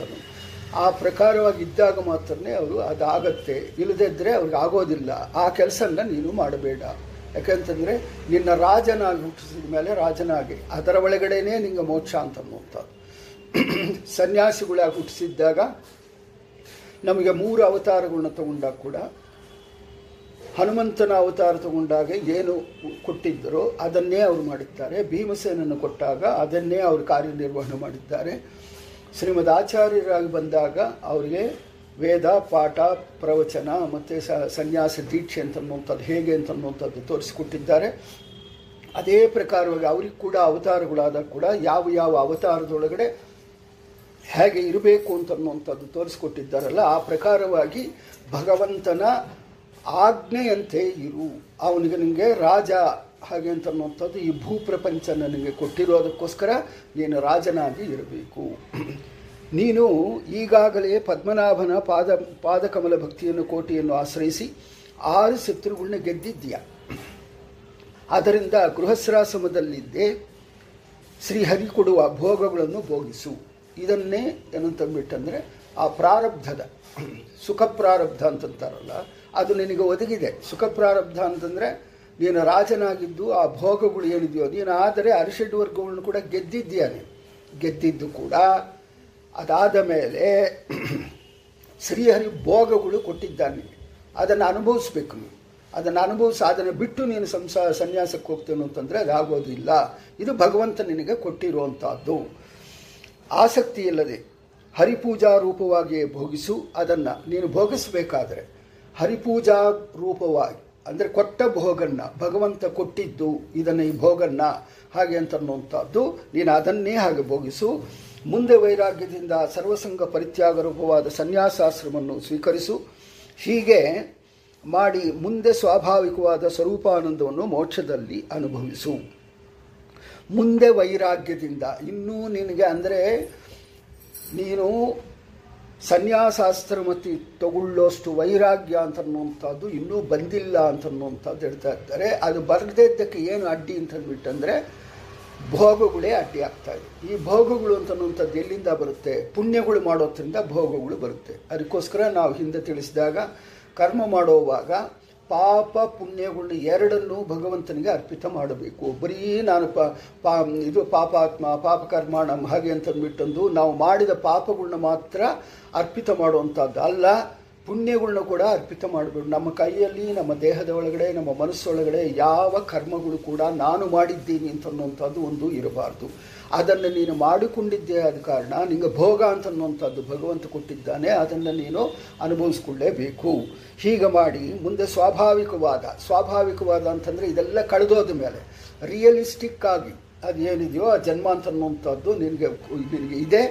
ಅದರಿಂದ ನೀನು ಏನು ಪಡಬೇಕು? ಸ್ವರೂಪಾನಂದ ಅಂತನ್ನುವಂಥದ್ದು. ನಮಗೆ ಈ ಆನಂದ ಅಂತನ್ನುವಂಥದ್ದು ನಾವೇನೋ ಫ್ಲೈಟ್ ಒಳಗೆ ಹೋದರೆ ಒಂದು ಆನಂದ, ಸಿನಿಮಾ ನೋಡಿದರೆ ಒಂದು ಆನಂದ, ಯಾವುದನ್ನ ಊರಿಗೆ ಹೋದರೆ ಒಂದು ಆನಂದ, ಒಂದು ಮನೆಯಲ್ಲಿ ಮಕ್ಕಳನ್ನ ನೋಡಿದರೆ ಒಂದು ಆನಂದ, ಯಾವುದಾವುದೋ ಆನಂದಗಳೆಲ್ಲ ಸಿಗುತ್ತಲ್ವ. ಆ ಆನಂದಗಳು ಯಾವುದು ಕೂಡ ಸ್ವರೂಪದ ಆನಂದಗಳಲ್ಲ, ಅದು ಜಡ ಶರೀರದಿಂದ ಏರ್ಪಟ್ಟ ಆನಂದಗಳು. ಸ್ವರೂಪಾನಂದ ಅಂತಂದ್ಬಿಟ್ಟಂದರೆ ಒಳಗಡೆ ಜೀವನಿಗೆ ಅಂದರೆ ಲಿಂಗ ಶರೀರದ ಒಳಗಡೆ ಇರುವಂಥ ಜೀವ ಏನು ಆನಂದ ಪಡ್ತಾನೋ ಅದನ್ನು ಆನಂದ ಅಂತನ್ನುವಂಥದ್ದು. ಬೇರೆ ಈ 4 ಶರೀರಗಳಿಂದ ಏರ್ಪಟ್ಟಂಥ ಆನಂದಗಳು ಯಾವುದು ಶಾಶ್ವತ ಅಲ್ಲ. ಅದನ್ನು ನೀನು ಅದನ್ನು ಮೋಕ್ಷದೊಳಗಡೆ ಅನುಭವಿಸ್ಬೇಕಾಗಲಿ. ಈ ಪ್ರಪಂಚದೊಳಗಡೆ ಯಾವ ಆನಂದನೂ ಆನಂದ ಅಲ್ಲ ಅಂತನ್ನುವಂಥದ್ದು ಬ್ರಹ್ಮದೇವರು ಹೇಳಿದ್ದಾರೆ. ಅವರು ಸುಖಾಚಾರ್ಯರು ಹೇಳ್ತಾ ಇದ್ದಾರೆ. ಹೀಗೆ ಬ್ರಹ್ಮದೇವರು ಅನುಗ್ರಹಪೂರ್ವಕವಾಗಿ ಆಜ್ಞೆ ಮಾಡಿದಾಗ ಭಗವನ್ ಭಕ್ತನಾದ ಪ್ರಿಯವ್ರತ ಮೂಲೋಕದ ಗುರುವಾದಾಗ ಬ್ರಹ್ಮದೇವನ ಆದೇಶವನ್ನು ಹಾಗೇ ಮಾಡುತ್ತೇನೆ ಎನ್ನುತ್ತಾ ಆದೇಶವನ್ನು ತಗೋಬೇಕು. ಗುರುಗಳು ಹೇಳಿದ ಆದೇಶ, ದೊಡ್ಡವರು ಹೇಳಿದ ಆದೇಶ, ಅದನ್ನು ತಗೊಳ್ಳೋ ಹಾಗಿದ್ದರೆ ನಾನು ಹಾಗೇ ಮಾಡ್ತೀನಿ ಅಂತಂತಾನೆ. ಇಲ್ಲ ಅಂತಂದ್ಬಿಟ್ಟಂದರೆ ಅದೇನು ಅಂತಂದ್ಬಿಟ್ಟಂದರೆ ನಾವು ಆದೇಶನ ತಗೊಳ್ಳಿಲ್ಲ ಹಾಗೆ ಅಂತ ಅನ್ನೋದಲ್ಲ, ನಮ್ಮ ಮನಸ್ಸಿನಿಂದ ಮಾಡೋದು ಅಂತನ್ನೋ ಹಾಗಿದ್ದರೆ ಈ ಜನ್ಮಕ್ಕೆ ಇದು ಸಿಗೋದಿಲ್ಲ. ಯಾವುದು ಸಿಗೋದಿಲ್ಲ? ಮೋಕ್ಷ ಅಂತನ್ನುವಂಥದ್ದು ನಮ್ಮ ಮನಸ್ಸಿನ ಒಳಗಡೆ ಇರುವಂಥದ್ದು ಯಾವುದು ಇವಾಗ ಸನ್ಯಾಸತ್ವ ತಗೋಬೇಕು ಅಂತಿದ್ದಾನೆ ಅದು ಸಿಗೋದು ಇಲ್ಲ. ಗುರುಗಳು ಹೇಳ್ತಾ ಇದ್ದಾರೆ ಇದು ಇವಾಗ ಕಾಲ ಅಲ್ಲ ಅಂತಂದ್ಬಿಟ್ಟ ಮೇಲೆ ಆ ಅದನ್ನು ವೆಯ್ಟ್ ಮಾಡಬೇಕಾಗತ್ತೆ ಹಾಗೆ ಅಂತ ಹೇಳ್ತಾ ಹೀಗೆ ಮಾಡುತ್ತೇನೆಂದು ತಾನು ಅವರ ಮುಂದೆ ಬಲು ಸಣ್ಣವನೆಂದು ತೋರಿಸಿಕೊಳ್ಳುತ್ತಾ ತಲೆಬಾಗಿ ಶಿರಸಾವಹಿಸಿದ್ದಾನೆ. ಪ್ರಿಯವ್ರತನ ಸಂಸಾರ ಮತ್ತೆ ಗೃಹಸ್ಥಾಶ್ರಮ ಧರ್ಮಕ್ಕೆ ಬಂದಿದ್ದಾನೆ. ಪ್ರಿಯವ್ರತ ಸನ್ಯಾಸಿ ಆಗುವುದನ್ನು ಬ್ರಹ್ಮದೇವರು ತಡೆದಿದ್ದಾರೆ. ಯಾಕಂದರೆ ಯಾರಿಗೆ ಯಾವ ಆಶ್ರಮ ಧರ್ಮ ಮುಕ್ತಿ ಸಾಧನವೆಂದು ಅವನ ಯೋಗ್ಯತೆಗೆ ಬಲ್ಲ ಗುರುವು ಹೇಳುತ್ತಾರೆ ಎಂದು ಪ್ರವೃತ್ತಿ ಸಂಹಿತೆಯಲ್ಲಿ ಹೇಳಿದೆ. ಅದಕ್ಕೋಸ್ಕರನೇ ಅದನ್ನು ಮೂಲ ಗುರುವು ಅಂತಂತಾರೆ. ಮೂಲ ಗುರುವು ಬಂದು ಹೇಳಬೇಕಾಗುತ್ತೆ ನಿನಗೆ ಏನು ಮಾಡಿದರೆ ಅಂದರೆ ಯಾವ ಮಂತ್ರದ ಜಪ, ಯಾವ ಭಗವಂತನ ರೂಪ ಇದೆಲ್ಲ ಹೇಳಿದಾಗ ಮಾತ್ರನೇ ಅವನು ಗುರುವು ಅಂತನ್ನುವಂಥದ್ದು ಅನಿಸ್ಕೊಳ್ತಾನೆ. ಸ್ವಯಂಭವನು ಸಂತುಷ್ಟನಾದ ವಿದ್ಯುಕ್ತನಾಗಿ ಬ್ರಹ್ಮದೇವರ ಪೂಜೆ ಸಲ್ಲಿಸಿದ. ಅದನ್ನು ಸ್ವೀಕರಿಸಿ ಪ್ರಿಯವ್ರತ ನಾರದರು ಯವೈಕ್ಯದೆ ನೋಡುತ್ತಿದ್ದಂತೆಯೇ ಬ್ರಹ್ಮದೇವರು ತಮ್ಮ ಸ್ಥಾನವನ್ನು ವಾಂಗ್ಮನಸ್ಸು ದೇವತೆ ಸರಸ್ವತಿಯು ವಾಸಿಸುವ ಇತರರಿಗೆ ಮನಸ್ಸಿಗೂ ಮಾತಿಗೂ ನಿಲ್ಕದ ಸತ್ಯಲೋಕಕ್ಕೆ ಶೀಘ್ರವಾಗಿ ಮರಳಿದ್ದಾರೆ. ಹೀಗೆ ಬ್ರಹ್ಮನ ದಯದಿಂದ ತನ್ನ ಮನೋರಥ ಈಡೇರಿದಾಗ ನಾರದರು ಅನುಮತಿ ಪಡೆದು ಪ್ರಿಯವ್ರತನಿಗೆ ಅಖಂಡ ಭೂಮಂಡಲ ಮರ್ಯಾದೆಯ ರಕ್ಷಣೆಗೆ ಅಧಿಕಾರವನ್ನು ವಹಿಸಿಕೊಟ್ಟು ಅತಿ ದುಸ್ತರವಾದ ವಿಷ ಜಲದಿಂದ ಪೂರ್ಣವಾದ ಸಂಸಾರವೆನ್ನು ಮಡುವನ್ನು ಪರಿತ್ಯಜಿಸಿದ್ದಾನೆ. ಯಾಕೆಂತಂದ್ಬಿಟ್ಟಂದರೆ ಈ ಪ್ರಿಯವ್ರತನ ಹೊಟ್ಟೆಯಲ್ಲಿ ಧ್ರುವ ಬಂದಿದ್ದಾರೆ. ಧ್ರುವನ ಹೊಟ್ಟೆಯಲ್ಲಿ ಅನೇಕ ಜನರು ಇವರೆಲ್ಲ ಕೂಡ ಬಂದಿದ್ದಾರೆ. ಅಲ್ಲಿಂದ ಬಂದು ಅವತಾರಗಳು ಆಗಬೇಕಾಗಿದೆ. ರಾಮ, ಕೃಷ್ಣ ಇವರೆಲ್ಲರೂ ಕೂಡ ಇಲ್ಲಿ ಬರಬೇಕಾಗಿದೆ. ಇವಾಗ ಅದು ಹೇಗೆ ಅಂತಂದ್ಬಿಟ್ಟಂದರೆ ಸೂರ್ಯವಂಶ ಚಂದ್ರವಂಶ ಅಂತ ಇವಾಗ ಮೊದಲು ಮನು ಬಂದಾಗ ಸೂರ್ಯವಂಶ ಚಂದ್ರವಂಶ ಅಂತನ್ನುವಂಥದ್ದು ಇರಲಿಲ್ಲ. ಮತ್ತೆ ಅದು ಕವಲುಗಳು ಆಗಿಬಿಡ್ತು. ಹೇಗೆ ಉತ್ತರಾದ ಮಠ, ರಾಯರ ಮಠ ಚೇಂಜ್ ಅಂತನ್ನುವಂಥದ್ದು ಅದು ಮೊದಲು ಒಂದೇ ಮಠವಾಗಿ ಇದ್ದಿದ್ದು. ಅದನ್ನೇ ಒಂದು ಸ್ವಾಮಿಗಳು ಅದನ್ನು ಚೇಂಜಸ್ ಮಾಡಿಕೊಂಡಿದ್ದಕ್ಕೋಸ್ಕರ ಆ ಕಾಲದಿಂದ ಹೇಗೆ ಬಂತೋ ಅದೇ ಪ್ರಕಾರವಾಗಿ ಸೂರ್ಯವಂಶ ಚಂದ್ರವಂಶ ಅಂತನ್ನುವಂಥದ್ದು ಮೊದಲು ಇರಲಿಲ್ಲ. ಅಲ್ಲಿ ಮನು ಅಂತಂದ್ಬಿಟ್ಟಂದರೆ ಈ ಮನಸ್ಸು ಅಂದರೆ ಮನುಷ್ಯರಿಗೆ ಮನು ಅಂತಂದ್ಬಿಟ್ಟಂದರೆ ಈ ಮನುಷ್ಯರು ಇರುವಂಥ ಕಾಲಗಳನ್ನ ಆ ಮನು ಅಂತಂದ್ಬಿಟ್ಟಂದು ಹೇಳ್ತಾ ಇದ್ದಾರೆ. ಹೀಗೆ ಆ ರಾಜ ಪ್ರಿಯವ್ರತ ಭಗವಂತನ ಇಚ್ಛೆಯಿಂದ ಗೃಹಸ್ಥಾಶ್ರಮಕ್ಕೆ ವಿಹಿತವಾದ ರಾಜ್ಯಭಾರ ಕಾರ್ಯಕ್ರಮವನ್ನು ನಿಯುಕ್ತನಾದ್ದರಿಂದ ಎಲ್ಲ ಯೋಗ್ಯ ಚೇತನರ ಬಂಧನಾಶ ಮಾಡುವಲ್ಲಿ ಮಹಾಸಮರ್ಥನಾದ ಆದಿಪುರುಷ ಭಗವಾನ್ ಶ್ರೀಹರಿಯು ಪಾದಕಮಲ ದ್ವಂದ್ವದ ನಿರಂತರ ಧ್ಯಾನ ಪ್ರಭಾವದಿಂದ ಮನಸ್ಸಿನ ರಾಗಾದಿ ಮಲವನ್ನು ತೊಳೆದುಕೊಂಡು ಜೀವನ್ಮುಕ್ತನೇ ಆಗಿದ್ದರೂ ಮಹಾತ್ಮನಾದ ಬ್ರಹ್ಮಾದಿಗಳ ಆಜ್ಞೆಯನ್ನು ಪಾಲಿಸುವ ಮೂಲಕ ಅವನಿಗೆ ಗೌರವವನ್ನು ಮಾಡುತ್ತಾ ಪಾತಾಳವನ್ನು ಆಡಿದ. ಅವನಿಗೆ ಯೋಗ್ಯತೆ ಇದ್ದರೆ ಕೂಡ ಬ್ರಹ್ಮದೇವರು ಹೇಳಿದ್ದಾರೆ, ಈ ಜನ್ಮಕ್ಕೆ ಈ ಯೋಗ್ಯತೆ ಇಲ್ಲ, ಈ ಜನ್ಮಕ್ಕೆ ನೀನು ರಾಜನಾಗೆ ಇರಬೇಕು ಅಂತ ಹೇಳಿದ್ದಕ್ಕೋಸ್ಕರ ಪಾತಾಳಾದಿ ಲೋಕವನ್ನು ಆಳಿಕೊಂಡು ಇದ್ದ. ಪ್ರಜಾಪತಿಯಾದ ವಿಶ್ವಕರ್ಮನ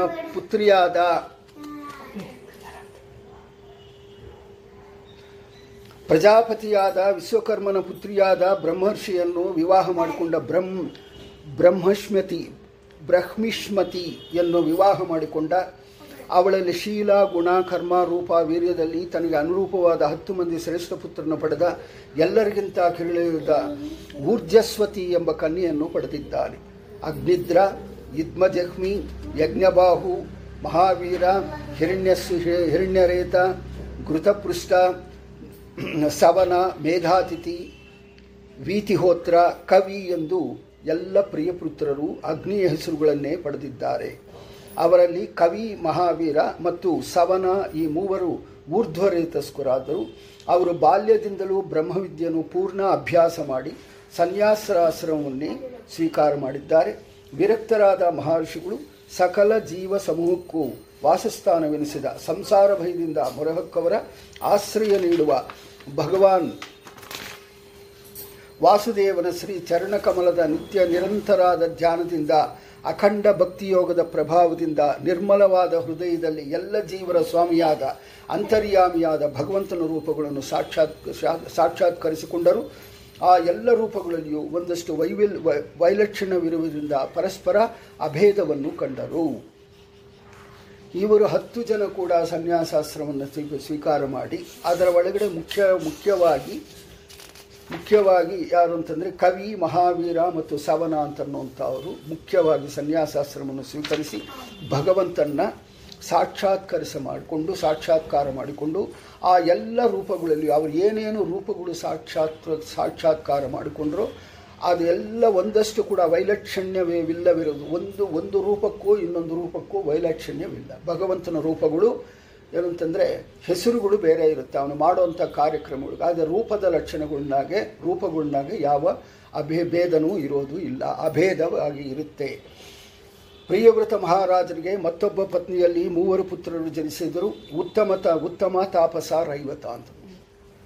ಪ್ರಿಯವ್ರತ ರಾಜನ ಮತ್ತೊಬ್ಬ ಪತ್ನಿಯಲ್ಲಿ ಮೊದಲು ಒಂದು ಪತ್ನಿಯಲ್ಲಿ 10 ಜನ ಮಕ್ಕಳು, ಇನ್ನೊಂದು ಪತ್ನಿಯಲ್ಲಿ ಇವನೇ ಉತ್ತಮ ಮನ್ವಂತರ, ಮತ್ತೆ ತಾಪಸ ಮನ್ವಂತರ, ರೈವತ ಮನ್ವಂತರ, ಇವರೆಲ್ಲ ಕೂಡ ಮನ್ವಂತರದ ಅಧಿಪತಿಗಳಾದರು. ಇವರೆಲ್ಲರೂ ಕೂಡ ಇವರು ಕ್ರಮವಾಗಿ ಉತ್ತಮ, ತಾಪಸ, ರೈವತ ಎಂಬ ಮನ್ವಂತರಗಳಿಗೆ ಅಧಿಪತಿಯಾಗಿದ್ದಾರೆ. ಪ್ರಿಯವತ ರಾಜ್ಯಭಾರ. ಹೀಗೆ ಕವಿಯೇ ಮುಂತಾದ 3 ಮಕ್ಕಳು ಸನ್ಯಾಸಿಗಳಾಗಿ ಹೋದ ಬಳಿಕ ರಾಜ ಪ್ರಿಯವತನು ಭೂಮಿಯನ್ನು 160 ಕೋಟಿ ವರ್ಷಗಳ ಕಾಲ ಆಳಿದ್ದಾನೆ. ಎಲ್ಲ ಪೌರುಷರಲ್ಲಿಯೂ ಶ್ರೇಷ್ಠವಾದ ಅವ್ಯಾಹತವಾದ ಪೌರುಷ ಅವನ ಬಾಹುಗಳಲ್ಲಿದ್ದವು. ಅಂಥ ಬಾಹುಗಳಿಂದ ಬಿಲ್ಲಿನ ಹೆದೆಯನ್ನೆಳೆದು ಟೆಂಕಾರ ಮಾಡಿದರೆ ಸಾಕು, ಧರ್ಮದ್ರೋಹಿಗಳು ಅಡಿಗೆ ಹೋಗುತ್ತಿದ್ದರು. ಆದರೆ ರಾಣಿ ಬರ್ಹಿಷ್ಮತಿ ಲಜ್ಜೆಯಿಂದ ಸಂಕೋಚಗೊಂಡು ನಗುವಿನಿಂದ ಕೂಡಿದ ನೋಟ ಮತ್ತು ಸರಸ ಪರಿಹಾಸ ವಚನಗಳು ರಾಜನಲ್ಲಿ ಆನಂದ ಪ್ರವಾಹವನ್ನು ಉಕ್ಕೇರಿಸುತ್ತಾ ಪ್ರತಿದಿನ ಹೆಚ್ಚುತ್ತಲೇ ಇದ್ದುದರಿಂದ ಅವನ ತತ್ವಜ್ಞಾನ ಸ್ವಲ್ಪ ಮರ್ಯಾದೆಗಿತ್ತು. ಹರಿನಿಷ್ಠೆಯಿಂದ ಉದಾತ್ತವಾದ ಮನಸ್ಸುಳ್ಳವನಾದರೂ ಆಜ್ಞೆಯಂತೆ ರಾಣಿಯಲ್ಲಿ ಆತ ರಮಿಸಿದ್ದಾನೆ. ಅಂದರೆ ಎಷ್ಟು ತತ್ವಜ್ಞಾನ ಇದ್ದರೆ ಕೂಡ ಒಬ್ಬ ರಾಣಿಯಿಂದ ಅವನು ಮಾಡಬೇಕಾದ ಕರ್ತವ್ಯಗಳನ್ನ ಸ್ವಲ್ಪ ಮರೆಯಾಯಿತು ಅಂತನ್ನುವಂಥದ್ದು. ಭಗವಾನ್ ಸೂರ್ಯದೇವ ಮೇರು ಪರ್ವತವನ್ನು ಪ್ರದಕ್ಷಿಣೆ ಮಾಡುತ್ತಾ ಲೋಕಲೋಕ ಪರ್ವತವರೆಗೆ ಲೋಕಾಲೋಕ ಪರ್ವತದವರೆಗೆ ಭೂಪ್ರದೇಶವನ್ನು ಬೆಳಗಿಸುತ್ತಾನೆ. ಆದರೆ ಆ ಪ್ರದೇಶದಲ್ಲಿ ಒಂದು ಅರ್ಧ ಭಾಗವನ್ನು ಬೆಳೆಸುವಾಗ ಇನ್ನೊಂದು ಅರ್ಧವನ್ನು ತಮಸ್ಸಿನ ಮುಚ್ಚುತ್ತಾನೆ. ಭಗವಂತನ ಉಪಾಸನೆಯಿಂದ ಅಮಾನುಷ ಶಕ್ತಿಯನ್ನು ಸಂಪಾದಿಸಿದ್ದ ರಾಜ ಇದನ್ನು ಸಲ್ಲಿಸಲಿಲ್ಲ. ರಾತ್ರಿಯನ್ನು ಹಗಲನ್ನಾಗಿ ಮಾಡುವನೆಂದು ಸೂರ್ಯನಿಗೆ ಸಮಾನ ವೇಗದಿಂದ ಚಲಿಸುವ ಜ್ಯೋತಿರ್ಮಯವಾದ ರಥದಿಂದ ಸೂರ್ಯನ ಹಿಂದೆ ಇನ್ನೊಬ್ಬನು ಸೂರ್ಯನಂತೆ 7 ಬಾರಿ ಮೇರು ಪರ್ವತವನ್ನು ಪ್ರದಕ್ಷಿಣೆಗೈದಿದ್ದಾನೆ. ಸೂರ್ಯದೇವ ಆ ಮೇರು ಪರ್ವತವನ್ನು ಸುತ್ತುವಾಗ ಆ ಮೇರು ಪರ್ವತ ವಿಪರೀತ ಎತ್ತರವಾಗಿದೆ. ಅಂದರೆ ಅದೇನು ಅಂತಂದರೆ ಈ ಕಡೆ ಸುತ್ತುವಾಗ ಈ ಕಡೆ ಕತ್ತಲು ಬರುತ್ತೆ, ಈ ಕಡೆ ಕತ್ತಲು ಬಂದರೆ ಆ ಕಡೆ ಬೆಳಕು ಬರುತ್ತೆ ಅಂತ ಅನ್ನೋ ಮಾದರಿ ಸುತ್ತುತ್ತಾ ಇದ್ದ. ಅದಕ್ಕೋಸ್ಕರ ಇವರೇನು ಮಾಡಿದ್ರು ಅಂತಂದ್ಬಿಟ್ಟಂದರೆ 7 ಬಾರಿ ಮೇರು ಪರ್ವತವನ್ನು ಪ್ರದಕ್ಷಿಣೆ ಹಾಕಿ ಸೂರ್ಯ ಮುಂದೆ ಹೋಗ್ತಾ ಇದ್ದಾನೆ, ಅವನ ಹಿಂದೆ ಸ್ವಲ್ಪ ಲೇಟಾಗಿ ಹೊರಟು ಎಲ್ಲ ಕಡೆಯೂ ಕತ್ತಲು ಇಲ್ಲದೆ ಕೂಡ ಮಾಡಿದಂಥ ಇವನು ಮಹಾರಾಜ ಅಂತನ್ನುವಂಥದ್ದು. ಆಗ ಆತನ ರಥಚಕ್ರದ ಪಟ್ಟಿಯು ಮಾಡಿದ ಕಂದಕಗಳೇ 7 ಸಮುದ್ರಗಳಾದವು. ಅದು ಸ್ಪೀಡಾಗಿ ಹೋಗಿದ್ದಕ್ಕೆ ಆ ಗುಣಿ ಏರ್ಪಟ್ಟು ಅದೇ ಸಮುದ್ರಗಳು ಆಗಿದೆ. ಒಂದೊಂದು ಸಮುದ್ರದ ತೀರವರೆಗೆ ಒಂದೊಂದರಂತೆ ಭೂಮಿಯಲ್ಲಿ 7 ದ್ವೀಪಗಳು ಉಂಟಾಗಿದೆ. ಜಂಬೂ ಯಾವ ದ್ವೀಪಗಳು ಅಂತನ್ನುವಂಥದ್ದು ಜಂಬೂ ದ್ವೀಪ, ನಾವು ಇರುವಂಥದ್ದು ಜಂಬೂ ದ್ವೀಪ. ಅಲ್ಲಿ ಮತ್ತೆ ಪ್ಲಕ್ಷ, ಶಾಲ್ಮನಿ, ಕುಶ, ಕ್ರೌಂಚ, ಶಾಖ, ಪುಷ್ಕರ ಎಂಬ ಹೆಸರು ಈ 7 ದ್ವೀಪಗಳು. ಅವುಗಳ ವಿಸ್ತಾರವಾದ ಹೇಳುತ್ತೇನೆ.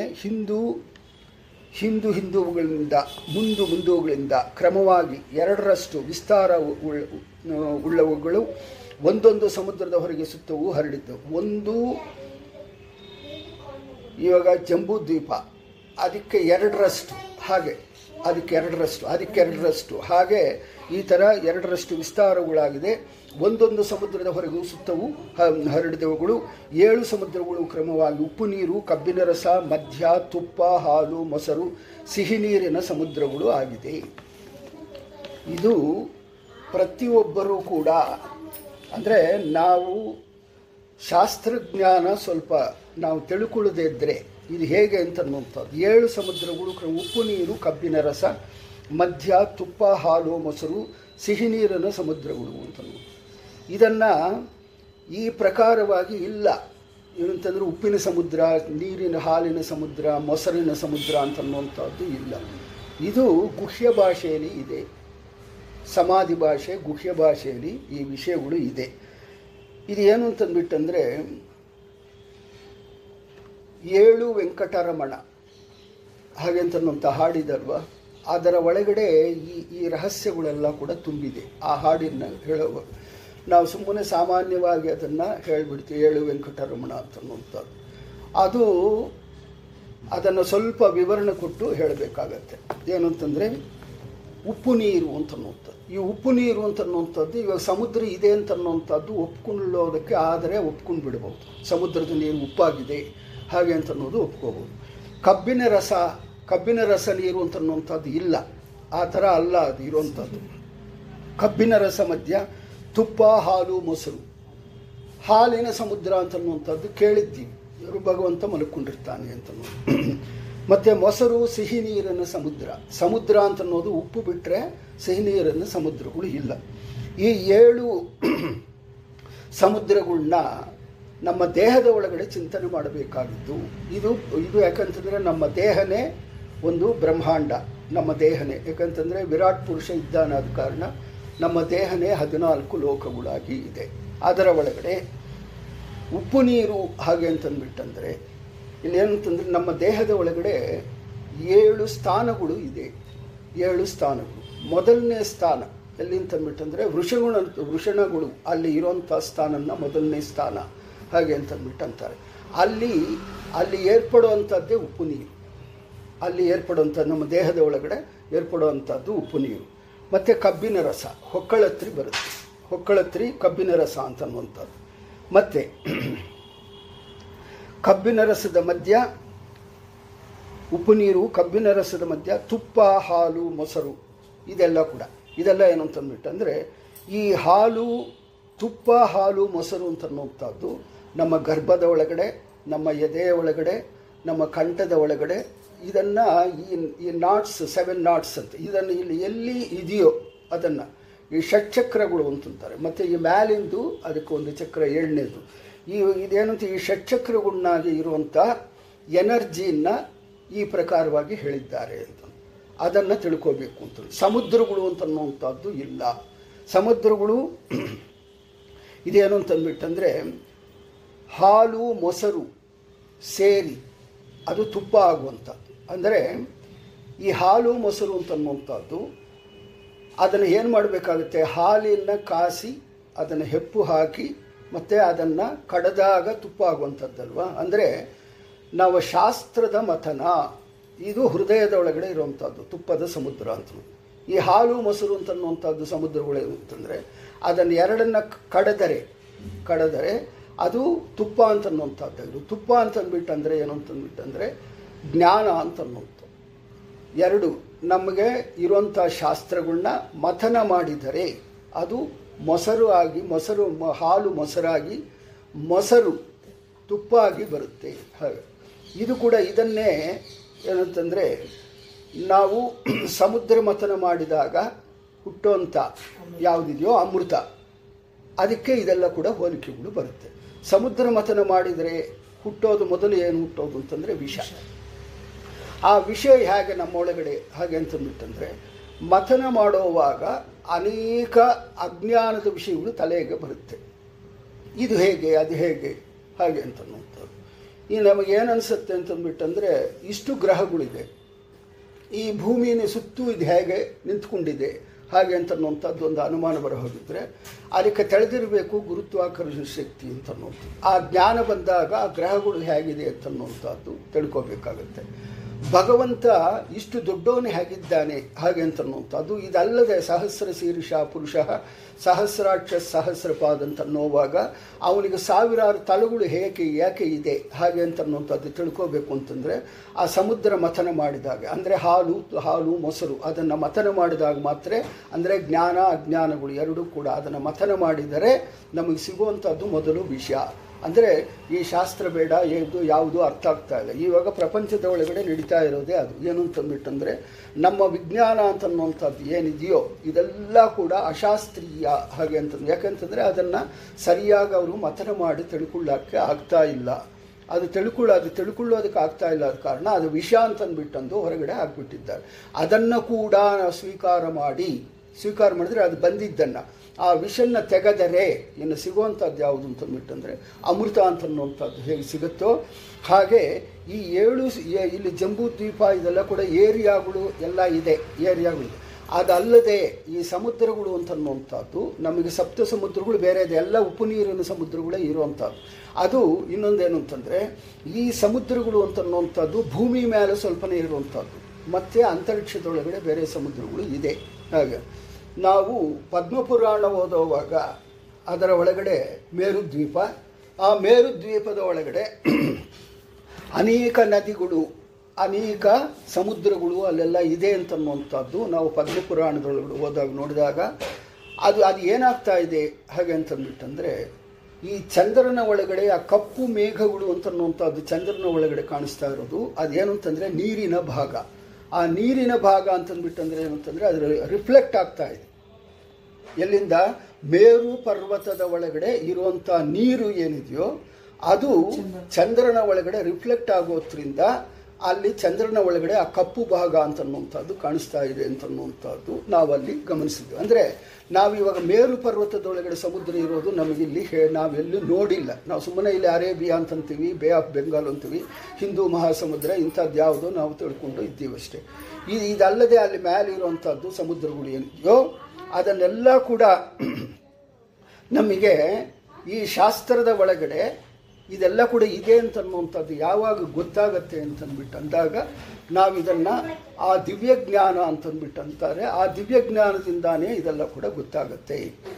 ಹೀಗೆ ಯಾಕೆಂತಂದರೆ ಇದನ್ನು ಯಾಕೆ ಹೇಳ್ತಾ ಇದ್ದೀನಿ ಅಂತಂದರೆ, ಇದನ್ನು ಶಾಸ್ತ್ರಗಳನ್ನಾಗೆ ಉಪ್ಪಿನ ಸಮುದ್ರ, ಮೊಸರಿನ ಸಮುದ್ರ, ಹಾಲಿನ ಸಮುದ್ರ ಇದೆಲ್ಲ ಹೇಳ್ತಾರಲ್ಲ, ಇದು ಇಲ್ಲ ಅಂತನ್ನುವಂಥದ್ದು ಇವಾಗ ಸೈನ್ಸ್ ಹೇಳ್ತಾ ಇದೆ. ಆದರೆ ನಮ್ಮವರು ಅದನ್ನು ಹೇಳಿದ್ದಾರೆ ಅಂತಂದ್ಬಿಟ್ಟಂದರೆ ಅದರ ಒಳಗಿರುವಂಥ ತತ್ವಗಳು ಯಾವುದಿದೋ ಅದನ್ನು ನಾವು ತಗೋಬೇಕು. ಆ ತತ್ವಗಳನ್ನ ಮರಿತಾ ಇದ್ದಾರೆ.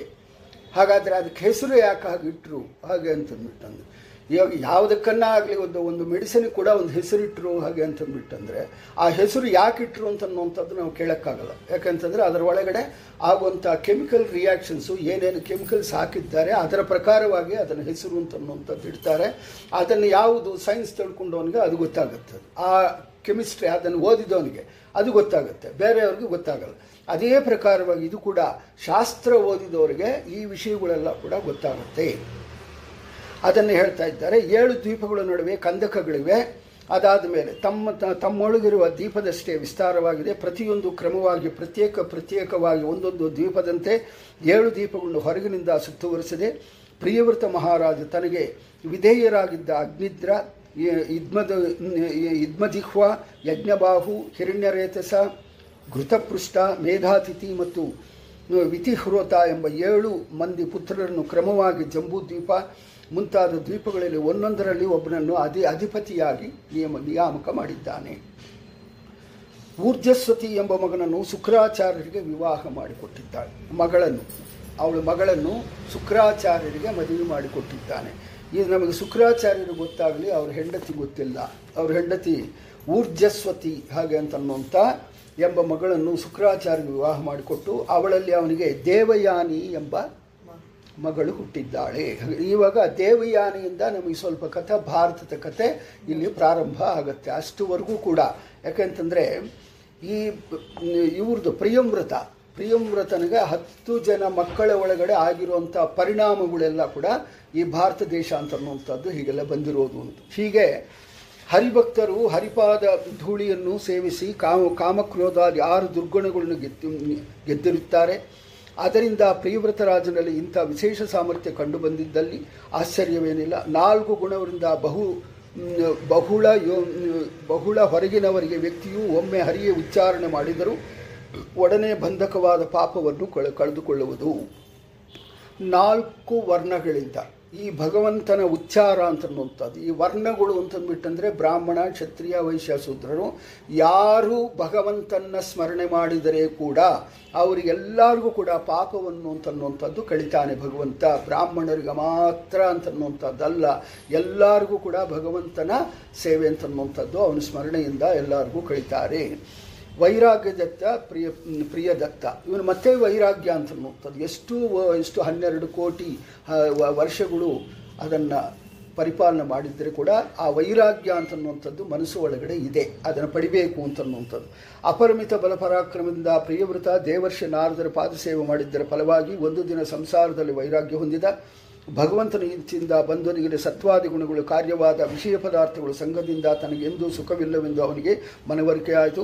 ಆತ ಹೀಗೆ ನುಡಿತಾ ಇದ್ದಾನೆ. ಅಂದರೆ ಹಿಂದೆ ಒಂದು ಸಲ ಪ್ರಯತ್ನ ಮಾಡಿದ್ದಾನೆ. ಪ್ರಯತ್ನ ಮಾಡಿ ಆವಾಗೇನು ಅಂತಂದರೆ ಬ್ರಹ್ಮನೇ ಬಂದು ನಿಮಗೆ ಇನ್ನೂ ನೀನು ಪರಿಪಾಲನೆ ಮಾಡಬೇಕು, ರಾಜನಾಗಿರಬೇಕು ಅಂತನ್ನೋದು ಅಂದ ಮೇಲೆ ಮತ್ತೆ ಕೂಡ ಎಷ್ಟು ಅಂತಂದರೆ 12 ಲಕ್ಷ ವರ್ಷಗಳು ಅದನ್ನು ಪರಿಪಾಲನೆ ಮಾಡಿದ್ದಾನೆ. ಅಂದರೆ ಆ ಪರಿಪಾಲನೆ ಮಾಡೋಷ್ಟು ಅವನು ಆ ಇದನ್ನು ಹೊಂದಿದ್ದ ಅಂತನ್ನುವಂಥ. ಆವಾಗಲೇ ಅವರು ಸನ್ಯಾಸಿ ಆಗಿದ್ದಿದ್ರೆ ಆಗಬಾರ್ದು ಅಂತ. ಯಾಕಂತಂದರೆ ಅವನಿಗಿನ್ನೂ 12 ಲಕ್ಷ ವರ್ಷಗಳು ಪರಿಪಾಲನೆ ಮಾಡೋಷ್ಟು ಅವನಿಗೆ ಕೆಪಾಸಿಟಿ ಅಂತಂದರೆ ಅವನಿಗೆ ಇದೇ ಆದ ಕಾರಣ ಅವನು ಆ ಪುಣ್ಯವನ್ನು ಸಂಪಾದಿಸಿದ್ದಾನೆ. ಆದ ಕಾರಣ ಅವನು ಮಾಡಿದ ಮೇಲೆ ಮಾಡಿದ ಮೇಲೆ ಮತ್ತೆ ಇವಾಗ ವೈರಾಗ್ಯ ಅಂತನ್ನುವಂಥದ್ದು ಭಗವಂತನ ಇಚ್ಛೆಯಿಂದ ಕೊಡಬಹುದು. ಹಾಗೆ ಅಂತನ್ನೋದು ಹೇಳ್ತಾ, ಅಯ್ಯೋ ನಾನು ತಪ್ಪು ಮಾಡಿದ್ದಾನೆ, ಏಕೆಂದರೆ ಭಗವದ್ ಇಚ್ಛೆಯಿಂದ ಪ್ರಾಪ್ತವಾದ ಪ್ರಕೃತಿ ನಿರ್ಮಿತವಾದ ದುರಸ್ಥವಾದ ವಿಷಯ ಭೋಗಗಳೆಂಬ ಕತ್ತಲ ಬಾವಿಯಲ್ಲಿ ಇಂದ್ರಿಯಗಳು ನನಗೆ ಅಭಿಮಾನ ಉಂಟು ಮಾಡಿದವು. ಇದು ಇನ್ನು ಸಾಕು, ಮಾನವ ಸ್ತ್ರೀಗೆ ಆಟದ ಮೃಗವಾಗಿ ಹೋದ ನನಗೆ ಧಿಕ್ಕಾರ ಧಿಕ್ಕಾರ ಎಂದು ರಾಜ ತನ್ನನ್ನೇ ನಿಂದಿಸಿಕೊಂಡಿದ್ದಾನೆ. ಭಗವಂತ ಹೇಳಿದ್ದಾನೆ ಲಕ್ಷ ಲಕ್ಷ ವರ್ಷಗಳು ಇನ್ನೂ ಸಾಮ್ರಾಜ್ಯನ ಮಾಡಬೇಕು ಅಂತಂದರೆ ಕೂಡ ಅದು ಮಾಡಿದ ಮೇಲೆ ನಾನು ಇನ್ನೂ ಸ್ವಲ್ಪ ಈ ಪರಿಪಾಲನೆ ಮಾಡುವಾಗೆ ನಾನು ಇನ್ನೂ ಇಂದ್ರಿಯ ನಿಗ್ರಹವನ್ನು ಇನ್ನು ಸ್ವಲ್ಪ ಬಲವಾಗಿ ಅದನ್ನು ದುರ್ಬಲಗೊಳಿಸಬೇಕಾಗಿತ್ತು. ಹಾಗೆ ಅಂತ ಇಂದ್ರಿಯಗಳನ್ನ ಬಲವಾಗಿ ಮಾಡ್ಕೋಬೇಕು ಅಂತಂದ್ಬಿಟ್ಟಂದರೆ ಅದು ನಾವು ಮಾಡ್ತಾ ಇರೋದು. ದುರ್ಬಲ ಮಾಡಬೇಕು ಅಂತಂದ್ಬಿಟ್ಟಂದರೆ ಸಾಧನೆಯಿಂದಾನೇ ದುರ್ಬಲ ಮಾಡ್ಕೋಬೇಕು. ಅದನ್ನು ಪರದೇವತೆಯಾದ ನಾರಾಯಣನ ಅನುಗ್ರಹದಿಂದ ಅವನಿಗೆ ಪರಮಾತ್ಮ ಜ್ಞಾನ ವ್ಯಕ್ತವಾಯಿತು. ಅದರಿಂದ ಆನಂದಾವಿರ್ಭಾವವಾಯಿತು. ತನ್ನ ಮಕ್ಕಳಿಗೆ ಈ ಭೂಮಿಯನ್ನು ಯಾರಿಗೆ ಎಷ್ಟು ಪಾಲು ಸಿಗಬೇಕೋ ಅಷ್ಟು ಹಂಚಿಕೊಟ್ಟ. ಶವವನ್ನು ಸುಲಭವಾಗಿ ಪರಿಧಿಸುವಂತೆ ಮಹಾಸಾಮ್ರಾಜ್ಯವನ್ನು ಲಕ್ಷ್ಮಿಯ ರಾಣಿಯನ್ನು ಬಿಟ್ಟು ವೈರಾಗ್ಯ ಹೊಂದಿ ಹರಿಯ ಮನೋಹರ ಲೀಲೆಗಳನ್ನು ಸಾಮರ್ಥ್ಯಗಳನ್ನು ಹೃದಯದಲ್ಲಿ ತುಂಬಿಕೊಂಡು ಭಗವಾನ್ ನಾರದ ಮುನಿ ನಿವೃತ್ತಿ ಮಾರ್ಗ ಸನ್ಯಾಸವನ್ನು ಸ್ವೀಕಾರ ಮಾಡಿದ್ದಾನೆ. ಯಾರಿಂದ ಪೂರ್ತಿಯಾಗಿ ಹೇಗೆ ಅಂತಂದ್ಬಿಟ್ಟಂದರೆ ಇಲ್ಲಿ ಉದಾಹರಣೆ ಕೊಡು, ಶವವನ್ನು ಸುಲಭವಾಗಿ ಪರಿತ್ಯಜಿಸುವಂತೆ. ಅದಕ್ಕೆ ಟೈಮ್ ಇದೆ ಅಷ್ಟೇ. ಅದು ಆಯಿತು ಅಂತಂದ್ಬಿಟ್ಟಂದರೆ ಕ್ಷಣಗಳನ್ನಾಗೆತ್ತಿ ಹೊರಗಡೆ ಹಾಕಬೇಕಾಗಿತ್ತು. ಆ ಪ್ರಕಾರವಾಗಿ ತನ್ನ ಒಳಗಿರುವಂಥ ಐಹಿಕ ಸುಖಗಳು ಮತ್ತು ಭೋಗಗಳು ಮತ್ತು ಅರಿಷಡ್ ವರ್ಗಗಳು ಎಲ್ಲ ಕೂಡ ಆ ಶವ ಒಂದು ಮರಣ ಹೊಂದಿದ ಶವ ಹೇಗೆ ಎತ್ತಿ ಹೊರಗಡೆ ಬಿಸಾಕ್ತಾರೋ ಆ ಪ್ರಕಾರವಾಗಿ ಎಲ್ಲ ತೆಗೆದುಹಾಕ್ಬಿಟ್ಟು ಮತ್ತು ಸನ್ಯಾಸಕ್ಕೆ ಅಂತನ್ನುವಂಥ ಸನ್ಯಾಸವನ್ನು ಸ್ವೀಕಾರ ಮಾಡಿದ್ದಾನೆ. ಅಂದರೆ ಇವಾಗ ಅವನಿಗೆ ಭಗವಂತನ ಅಪ್ಪಣೆ ಅಂತನ್ನುವಂಥದ್ದು ಆಗಿದೆ ಅಂತನ್ನುವಂಥದ್ದು ನಾವು ತಿಳ್ಕೊಬೇಕು. ಅಂದರೆ 12 ಲಕ್ಷ ವರ್ಷಗಳು ಆದ ಮೇಲೆ ಅವನಿಗೆ ಅಪ್ಪಣೆ ಸಿಕ್ಕಿದ. ಅವನು ಪ್ರಯತ್ನ ಮಾಡಿದ್ದು ಯಾವಾಗೋ ಪ್ರಯತ್ನ ಮಾಡಿದ್ದರೆ ಕೂಡ ಅದು ಭಗವಂತ ಕೊಡಲಿಲ್ಲ. ಅಂದರೆ ಬ್ರಹ್ಮ ಏನು ಹೇಳಿದ್ದು, ಭಗವಂತ ಯಾವಾಗ ಏನು ಕೊಡ್ತಾನೋ ಅದನ್ನು ನೀನು ಸ್ವೀಕಾರ ಮಾಡು ಅಂತ ಹೇಳಿದ್ದಕ್ಕೆ ಇವಾಗ ಸ್ವೀಕಾರ ಮಾಡಿದ್ದಾನೆ. ಪ್ರಿಯವ್ರತನು ಗುಣಗಾನ ಮಾಡುವ ಈ ಶ್ಲೋಕದಲ್ಲಿ ಪ್ರಸಿದ್ಧವಾಗದೆ, ಪ್ರಿಯವತನು ಮಾಡಿದ ಮಹಾಕಾರ್ಯವನ್ನು ಭಗವಂತ ಹೊರತು ಇನ್ಯಾರೂ ಮಾಡಬಲ್ಲ. ಅವನು ರಾತ್ರಿಯ ಕತ್ತಲನ್ನು ನಾಶಪಡಿಸುತ್ತಾ ರಥಚಕ್ರದ ಪಟ್ಟಿಯಿಂದಾಗಿ ಆ ಹಳ್ಳಗಳಿಂದ 7 ಸಮುದ್ರವನ್ನು ನಿರ್ಮಿಸಿದ್ದಾನೆ. ದ್ವೀಪಗಳಾಗಿ ಭೂಮಿಯನ್ನು ವಿಭಾಗ ಮಾಡಿದ್ದಾನೆ. ನದಿ, ಪರ್ವತ, ಅರಣ್ಯ ಮುಂತಾದವುಗಳನ್ನು ಪ್ರಾಣಿಗಳ ಸುಖಕ್ಕಾಗಿ ಎಲ್ಲ ದ್ವೀಪಗಳನ್ನು ಎಲ್ಲ ಕಟ್ಟುಗಳನ್ನು ವ್ಯವಸ್ಥೆಗೊಳಿಸಿದ್ದಾನೆ. ಪಾತಾಳ ಲೋಕ, ದೇವಳ ಲೋಕ, ಭೂಲೋಕಗಳ ಐಶ್ವರ್ಯಗಳನ್ನು ಯೋಗ ಸಾಮರ್ಥ್ಯದಿಂದ ಲಭಿಸುವ ಭೋಗ ಪದಾರ್ಥಗಳನ್ನು ನರಕ ಸಮಾನವೆಂದು ಕಾಣುತ್ತಾ ವಿಷ್ಣು ಭಕ್ತರ ಸಂಘವನ್ನು ಮಾತ್ರ ಬಯಸುತ್ತಿದ್ದಾನೆ. ನಾವು ಬಯಸಬೇಕಾಗಿದ್ದು ಏನಂತಂದರೆ ಸಜ್ಜನರ ಸಾಂಗತ್ಯನ. ಇವನು ಕಡೆಯದಾಗಿ ಎಲ್ಲ ಕೂಡ ತ್ಯಜಿಸಿ ಸಜ್ಜನರ ಸಾಂಗತ್ಯನ್ನು ಬಯಸಿದ್ದಾನೆ. ಹಾಗೆ ಅಂತನ್ನೋದು ಹೇಳ್ತಾ 2ನೇ ಅಧ್ಯಾಯಕ್ಕೆ ಹೋಗೋದಾದರೆ, ಮತ್ತು ಇಲ್ಲಿ ಅಗ್ನಿಧ್ರತ ಹಾಗೆ ಅಂತನ್ನೋ ಅವನಿಗೆ ಸನ್ಯಾಸ, ಅವನಿಗೆ ಮಕ್ಕಳ ಬಯಕೆ ಆಯಿತು ಅಂತನ್ನುವಂಥದ್ದು ಇಲ್ಲಿ ಹೇಳ್ತಾ ಇದ್ದಾರೆ. ಇಲ್ಲಿ ಅಗ್ನಿಧ್ರದ ಅಂತನ್ನುವಂಥದ್ದು ಮೊದಲು ಮಗ. ಅವನಿಗೆ ಪ್ರಿಯವ್ರತನಿಗೆ ಅಗ್ನಿಧ್ರದ ಅಂತನ್ನುವಂಥವನು ಮೊದಲು ಮಗ. ಅವನಿಗೆ ಸಂತತಿ ಬಯಕೆ ಆಯಿತು ಅಂತನ್ನೋದು ಹೇಳ್ತಾ ಇದ್ದಾರೆ. ಹೀಗೆ ತಂದೆಯಾದ ಪ್ರಿಯವ್ರತರಾಜನು ರಾಜ್ಯಭಾರವನ್ನು ನಿವೃತ್ತಿಯಾದಾಗ ಅವನ ಆದೇಶವನ್ನು ಪಾಲಿಸುತ್ತಾ ಅಗ್ನಿಧ್ರನು ಜಂಬೂದ್ವೀಪವಾಸಿಗಳಾದ ಪ್ರಜೆಗಳನ್ನು ಧರ್ಮಾನುಸಾರ ತನ್ನ ಔರಸ ಪುತ್ರರಂತೆ ಕಾಣುತ್ತಾ ಪಾಲಿಸತೊಡಗಿದ್ದಾನೆ. ಈ ಜಂಬೂದ್ವೀಪ ಅಂತನ್ನುವಂಥ ಅಂದರೆ ನಮಗೆ ಪ್ರಿಯವ್ರತ ಆದ ಮೇಲೆ ನಮಗೆ ಈ ಜಂಬೂದ್ವೀಪ ಅಂತನ್ನುವಂಥದ್ದು ನಾವೇನು ಇಲ್ಲಿ ವಾಸ ಮಾಡ್ತಾ ಇದ್ದೀವೋ ಅದಕ್ಕೆ ಮೊದಲು ಅವನಾದ ಮೇಲೆ ಪ್ರಿಯವ್ರತ ರಾಜನಾದ ಮೇಲೆ ಅವನ ಮಗನಾದಂಥ ಅಗ್ನಿದ್ರವ ಹಾಗೆ ಅಂತನ್ನೋನು 2ನೇ ರಾಜನಾಗಿ ಬಂದಿದ್ದಾನೆ. ಆತನು ಪಿತೃಲೋಕ ಪ್ರಾಪ್ತಿಗಾಗಿ ಸತ್ಪುತ್ರರನ್ನು ಬಯಸಿ ದೇವಶ್ರೇಷ್ಠರ ಸ್ತ್ರೀಯರಿಗೆ ವಿಹಾರ ಸ್ಥಳವಾದ ಮಂದರ ಪರ್ವತ ಗುಹೆಯಲ್ಲಿ ಪ್ರಜಾಪತಿಗಳೊಡಗಿನಾದ ಭಗವಾನ್ ಬ್ರಹ್ಮದೇವನಿಗಾಗಿ ಪೂಜಾ ಸಾಮಗ್ರಿಗಳನ್ನು ತಂದು ಏಕಾಗ್ರ ಮನಸ್ಸಿನಿಂದ ತಪಸ್ಸಿನಿಂದ ಆರಾಧಿಸಿದ. ಇವನು ಕೂಡ ತಪಸ್ಸು ಮಾಡಿದ. ಅಂದರೆ ಕಾರಣ ಏನು ಅಂತಂದ್ಬಿಟ್ಟಂದರೆ ಪುತ್ರರು ಪಡಿಬೇಕು ಹಾಗೆ ಅಂತ ಇಲ್ಲಿ ಹೇಳ್ತಾ ಇದ್ದಾರೆ. ಅವನು ಪಿತೃಲೋಕಕ್ಕಾಗಿ ಸತ್ಪುತ್ರರನ್ನು ಬಯಸಿ ಅವನಿಗೆ ಮೋಕ್ಷಕ್ಕೆ ಬೇಕು ಅಂತನ್ನುವಂಥದ್ದು ತಪಸ್ಸು ಮಾಡಲಿಲ್ಲ. ಪುತ್ರರು ಬೇಕು ಅಂತನ್ನುವಂಥದ್ದಕ್ಕೋಸ್ಕರ ಬ್ರಹ್ಮದೇವ್ರನ್ನ ಈ ಜಂಬೂದ್ವೀಪ ಅಂತನ್ನೋ ಇದರ ಒಳಗಡೆ ಅವನು ತಪಸ್ಸು ಮಾಡಿದ್ದಾನೆ. ಇದನ್ನು ತಿಳಿದ ಆದಿಪುರುಷನಾದ ಭಗವಾನ್ ಬ್ರಹ್ಮದೇವರ ತನ್ನ ಓಲಗದಲ್ಲಿ ಗಾನ ಮಾಡುತ್ತಿದ್ದ ಪೂರ್ವಚಿತ್ತಿ ಎಂಬ ಅಪ್ಸರಸರಿಯನ್ನು ಕಳಿಸಿದ್ದಾನೆ. ಇಲ್ಲಿ ಹೆಂಡತಿ ಇಲ್ಲ, ಅಪ್ಸರಸೆಯನ್ನು ಭಗವಂತ ಕಳಿಸಿದ್ದಾರೆ. ಬ್ರಹ್ಮಲೋಕದಿಂದ ಬಂದಳು ಅಪ್ಸರಸೆ. ಆಕೆ ಅಗ್ನಿಧ್ರದ ಆಶ್ರಮದಲ್ಲಿ ಉಪವನದಲ್ಲಿ ಸಂಚರಿಸುತ್ತಿದ್ದಳು. ಅಲ್ಲಿ ಅತರಮಣೀಯವಾದ ನಾನಾ ಬಗೆಯ ಮರಳುಗಳು ದಟ್ಟವಾದ ಬೆಳೆಯುತ್ತಿದ್ದವು. ಅವುಗಳ ಕೊಂಬೆಗಳ ಸಮೀಪದಲ್ಲಿ ಬಳ್ಳಿಗಳು, ಅವುಗಳ ಬಾಗಿಲ ತುದಿಯಲ್ಲಿ ನವಿಲು, ಕೋಗಿಲೆ ಮುಂತಾದ ಹಕ್ಕಿಗಳು, ಚೆಂಡು ಗಣ್ಣು ಜೊತೆಯಲ್ಲಿ ಕುಳಿತ ದೀರ್ಘವಾದ ಷಡ್ಜ ಮುಂತಾದ ಶ್ರುತಿಗಳು ಹಾಡಿದಾಗ ಆ ಶ್ರುತಿಗಳಿಗೆ ಸರಿಯಾಗಿ ಹಾಡಲು ಸ್ಫೂರ್ತಿಗೊಂಡ ನೀರುಕೋಳಿ, ಕಾರಂಡವ, ಕಲಹಂಸ ಮುಂತಾದ ಹಕ್ಕಿಗಳು ಸುಂದರವಾದ ಹಾಡುತ್ತಿದ್ದವು. ಆ ಧ್ವನಿ ಕಮಲಗಳಿಂದ ತುಂಬಿದ ಕೊಳಗಳಲ್ಲಿ ಪ್ರತಿಧ್ವನಿಸುತ್ತಾ ಇಲ್ಲಿ ಉಪವನದಲ್ಲಿ ಅಪ್ಸರೆ ಓಡಾಡುತ್ತಿದ್ದಳು. ಅವನ್ನು ಆಕರ್ಷಣೆ ಮಾಡೋದಕ್ಕೋಸ್ಕರ ಇಲ್ಲಿ ಅಪ್ಸರೆ ಅಂತನ್ನುವಂಥವಳು ಓಡಾಡ್ತಾ ಇದ್ದಾಳೆ. ಅವಳು ಕೋಮಲೆಯಾಗಿ ಹೆಜ್ಜೆ ಇಡುತ್ತಾ ವಯ್ಯಾರದಿಂದ ನಡೆದರೆ ಹೆಜ್ಜೆ ಹೆಜ್ಜೆಗೂ ಅವಳ ಮನೋಹರವಾದ ಗಜ್ಜೆಗಳು ಜುಣಜುಣರೆಂದು ಧ್ವನಿ ಮಾಡುತ್ತಿದ್ದವು. ಅಷ್ಟರಲ್ಲಿ ಸಮಾಧಿ ಯೋಗದಲ್ಲಿ ಅರೆ ಮುಚ್ಚಿದ ತಾವರೆ ಹುಗ್ಗಿನಂತೆ ಕಣ್ಣುಗಳನ್ನು ರಾಜಕುಮಾರ ಅದ್ರಿಗ್ಧ ಸ್ವಲ್ಪ ತೆರೆದುಕೊಂಡಿದ್ದ. ಅದೇ ಹೊತ್ತಿನಲ್ಲಿ ಅಪ್ಸರೆ ಗೆಜ್ಜನಾದ ಅವನಿಗೆ ಕಿವಿ ಬಿದ್ದಿತ್ತು. ಅವನ ಅಪ್ಸರೆಯನ್ನು ಕಂಡಿದ್ದಾನೆ. ಅವಳ ನಡೆ, ಆಟ, ವಿನಯ, ನೋಟ, ಮಧುರಧ್ವನಿಯಿಂದಾಡುವ ಮಾತುಗಳು, ಸುಂದರ ಅವಯವಗಳು ಎಲ್ಲವೂ ದೇವತೆಗಳಿಗೂ ಮನುಷ್ಯರಿಗೂ ಕಣ್ಣಿನ ಆನಂದ ನೀಡುತ್ತಿದ್ದವು. ನೋಡುವವರ ಮನದಲ್ಲಿ ಮನ್ಮಥ ನುಗ್ಗಲು ದಾರಿ ಮಾಡಿಕೊಡುತ್ತಿದ್ದವು. ಅಂಥ ಅಪ್ಸರ ಸಮೀಪದಲ್ಲಿಯೇ ಹೂಗಳ ನಡುವೆ ಅವುಗಳನ್ನು ದುಂಬಿಯಂತೆ ಮುಸುತ್ತಾ ರಾಜಕುಮಾರನ ಕಣ್ಣಿಗೆ ಗೋಚರವಾಗಿದ್ದಾಳೆ. ಅವಳ ಬಾಯಿಯಿಂದ ಹೊರಸಿರುವ ಮಧ್ಯದ ಸುವಾಸನೆ ಮದುವೇರಿದ ತುಂಬಿಗಳು ಹಿಂಡಾಗಿ ಬಂದು ಮುತ್ತಲು ತೊಡಗಾಡಿದ ಅವಳು ವೇಗವಾಗಿ ಹೆಜ್ಜೆ ಇಟ್ಟಳು. ಆಗ ಸ್ತನಕಳಸಗಳು, ಕೇಶಪಾಶಗಳು, ಹಾರ, ಒಡ್ಯಾಣಗಳು ಸುಂದರವಾಗಿ ಚಲಿಸಿದ್ದಾಗ ಅವಳನ್ನು ರಾಜಕುಮಾರ ಕಂಡಾಗ ಭಗವಾನ್ ಮನ್ಮಥನಿಗೆ ಅವಕಾಶ ಸಿಕ್ಕಿತು. ರಾಜಕುಮಾರ ಅವನಿಗೆ ವಶನಾದ. ಜಡನಂತಾಗಿ ನುಡಿದಿದ್ದಾನೆ.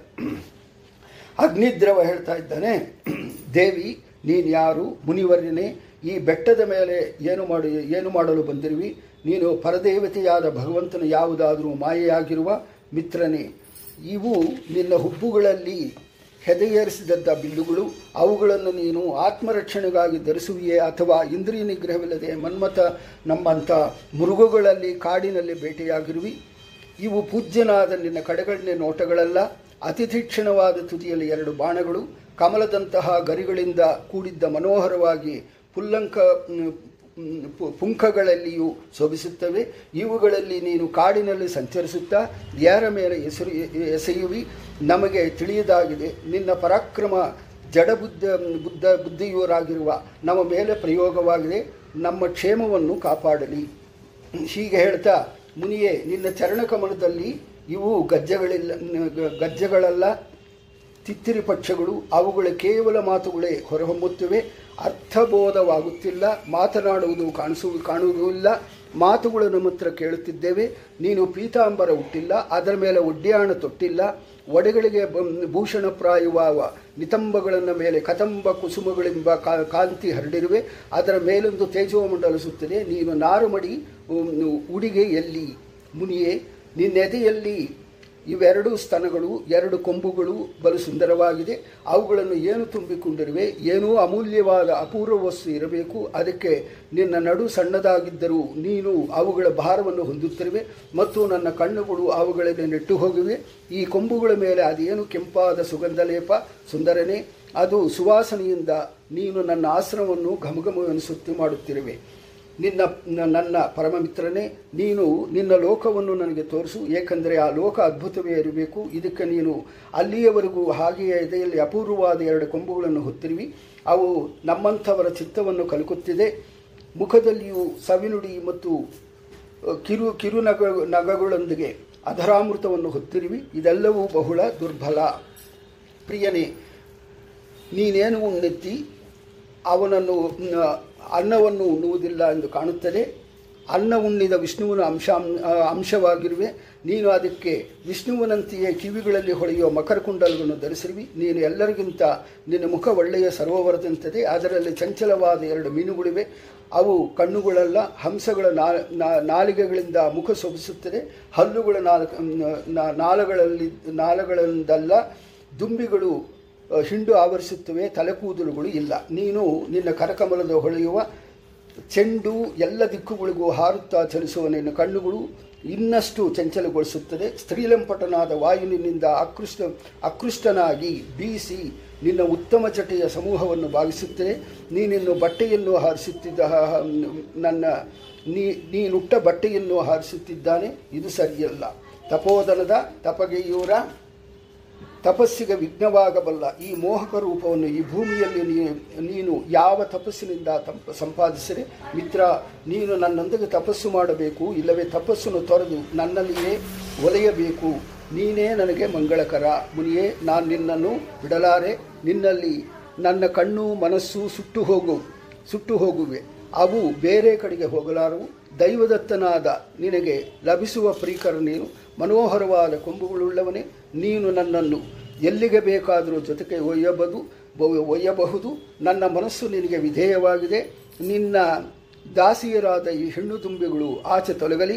ನಾನು ನಿನ್ನೊಂದರಿಗೆ ವಿಹರಿಸುತ್ತೇನೆ. ಹಾಗೆ ಅಂತ ಹೇಳಿದಾಗ ಅಗ್ನಿದ್ರರ ಸಾವು ಕೂಡ ಸಂಸಾರ ಮಾಡೋದಕ್ಕೆ ಯಾರ ಅಪ್ಸರೆ ಬಂದಿದ್ದಾಳೋ ಅವಳು ಕೂಡ ಅಲ್ಲಿ ತಪಸ್ಸು ಮಾಡ್ತಾ ಇದ್ದವನು ಅವಳು ಕೂಡ ಸಂಸಾರ ಮಾಡಬೇಕು ಅಂತನ್ನುವಂಥದ್ದು ಅದನ್ನು ಹೇಳ್ತಾ ಮುಂದೆ ಅಗ್ನಿಧ್ರುವ ಸಂಸಾರ ಮಾಡೋದಕ್ಕೆ ಪ್ರಯತ್ನ ಮಾಡ್ತಾ ಇದ್ದಾನೆ. ಅವಳು ಕೂಡ ಅವಳಿಂದ ಆಗುವಂಥ ಏನು ವಿಷಯಗಳಿದೆಯೋ ಅದನ್ನು ಮುಂದೆ ನಾವು ನೋಡೋದಕ್ಕೆ ಪ್ರಯತ್ನ ಮಾಡೋಣ. ಭಾರತೀಯ ರಮಣ ಮುಖ್ಯ ಪ್ರಾಣ ಅಂತರ್ಗತ ಶೇಷಾಂತರ್ಗತ ಅಂತ ಸಂಕರ್ಷಣಿಗೆ ಅರ್ಪಿತ ಮಾಡ್ತಾ ಶ್ರೀಕೃಷ್ಣಾರ್ಪಣಮಸ್ತು.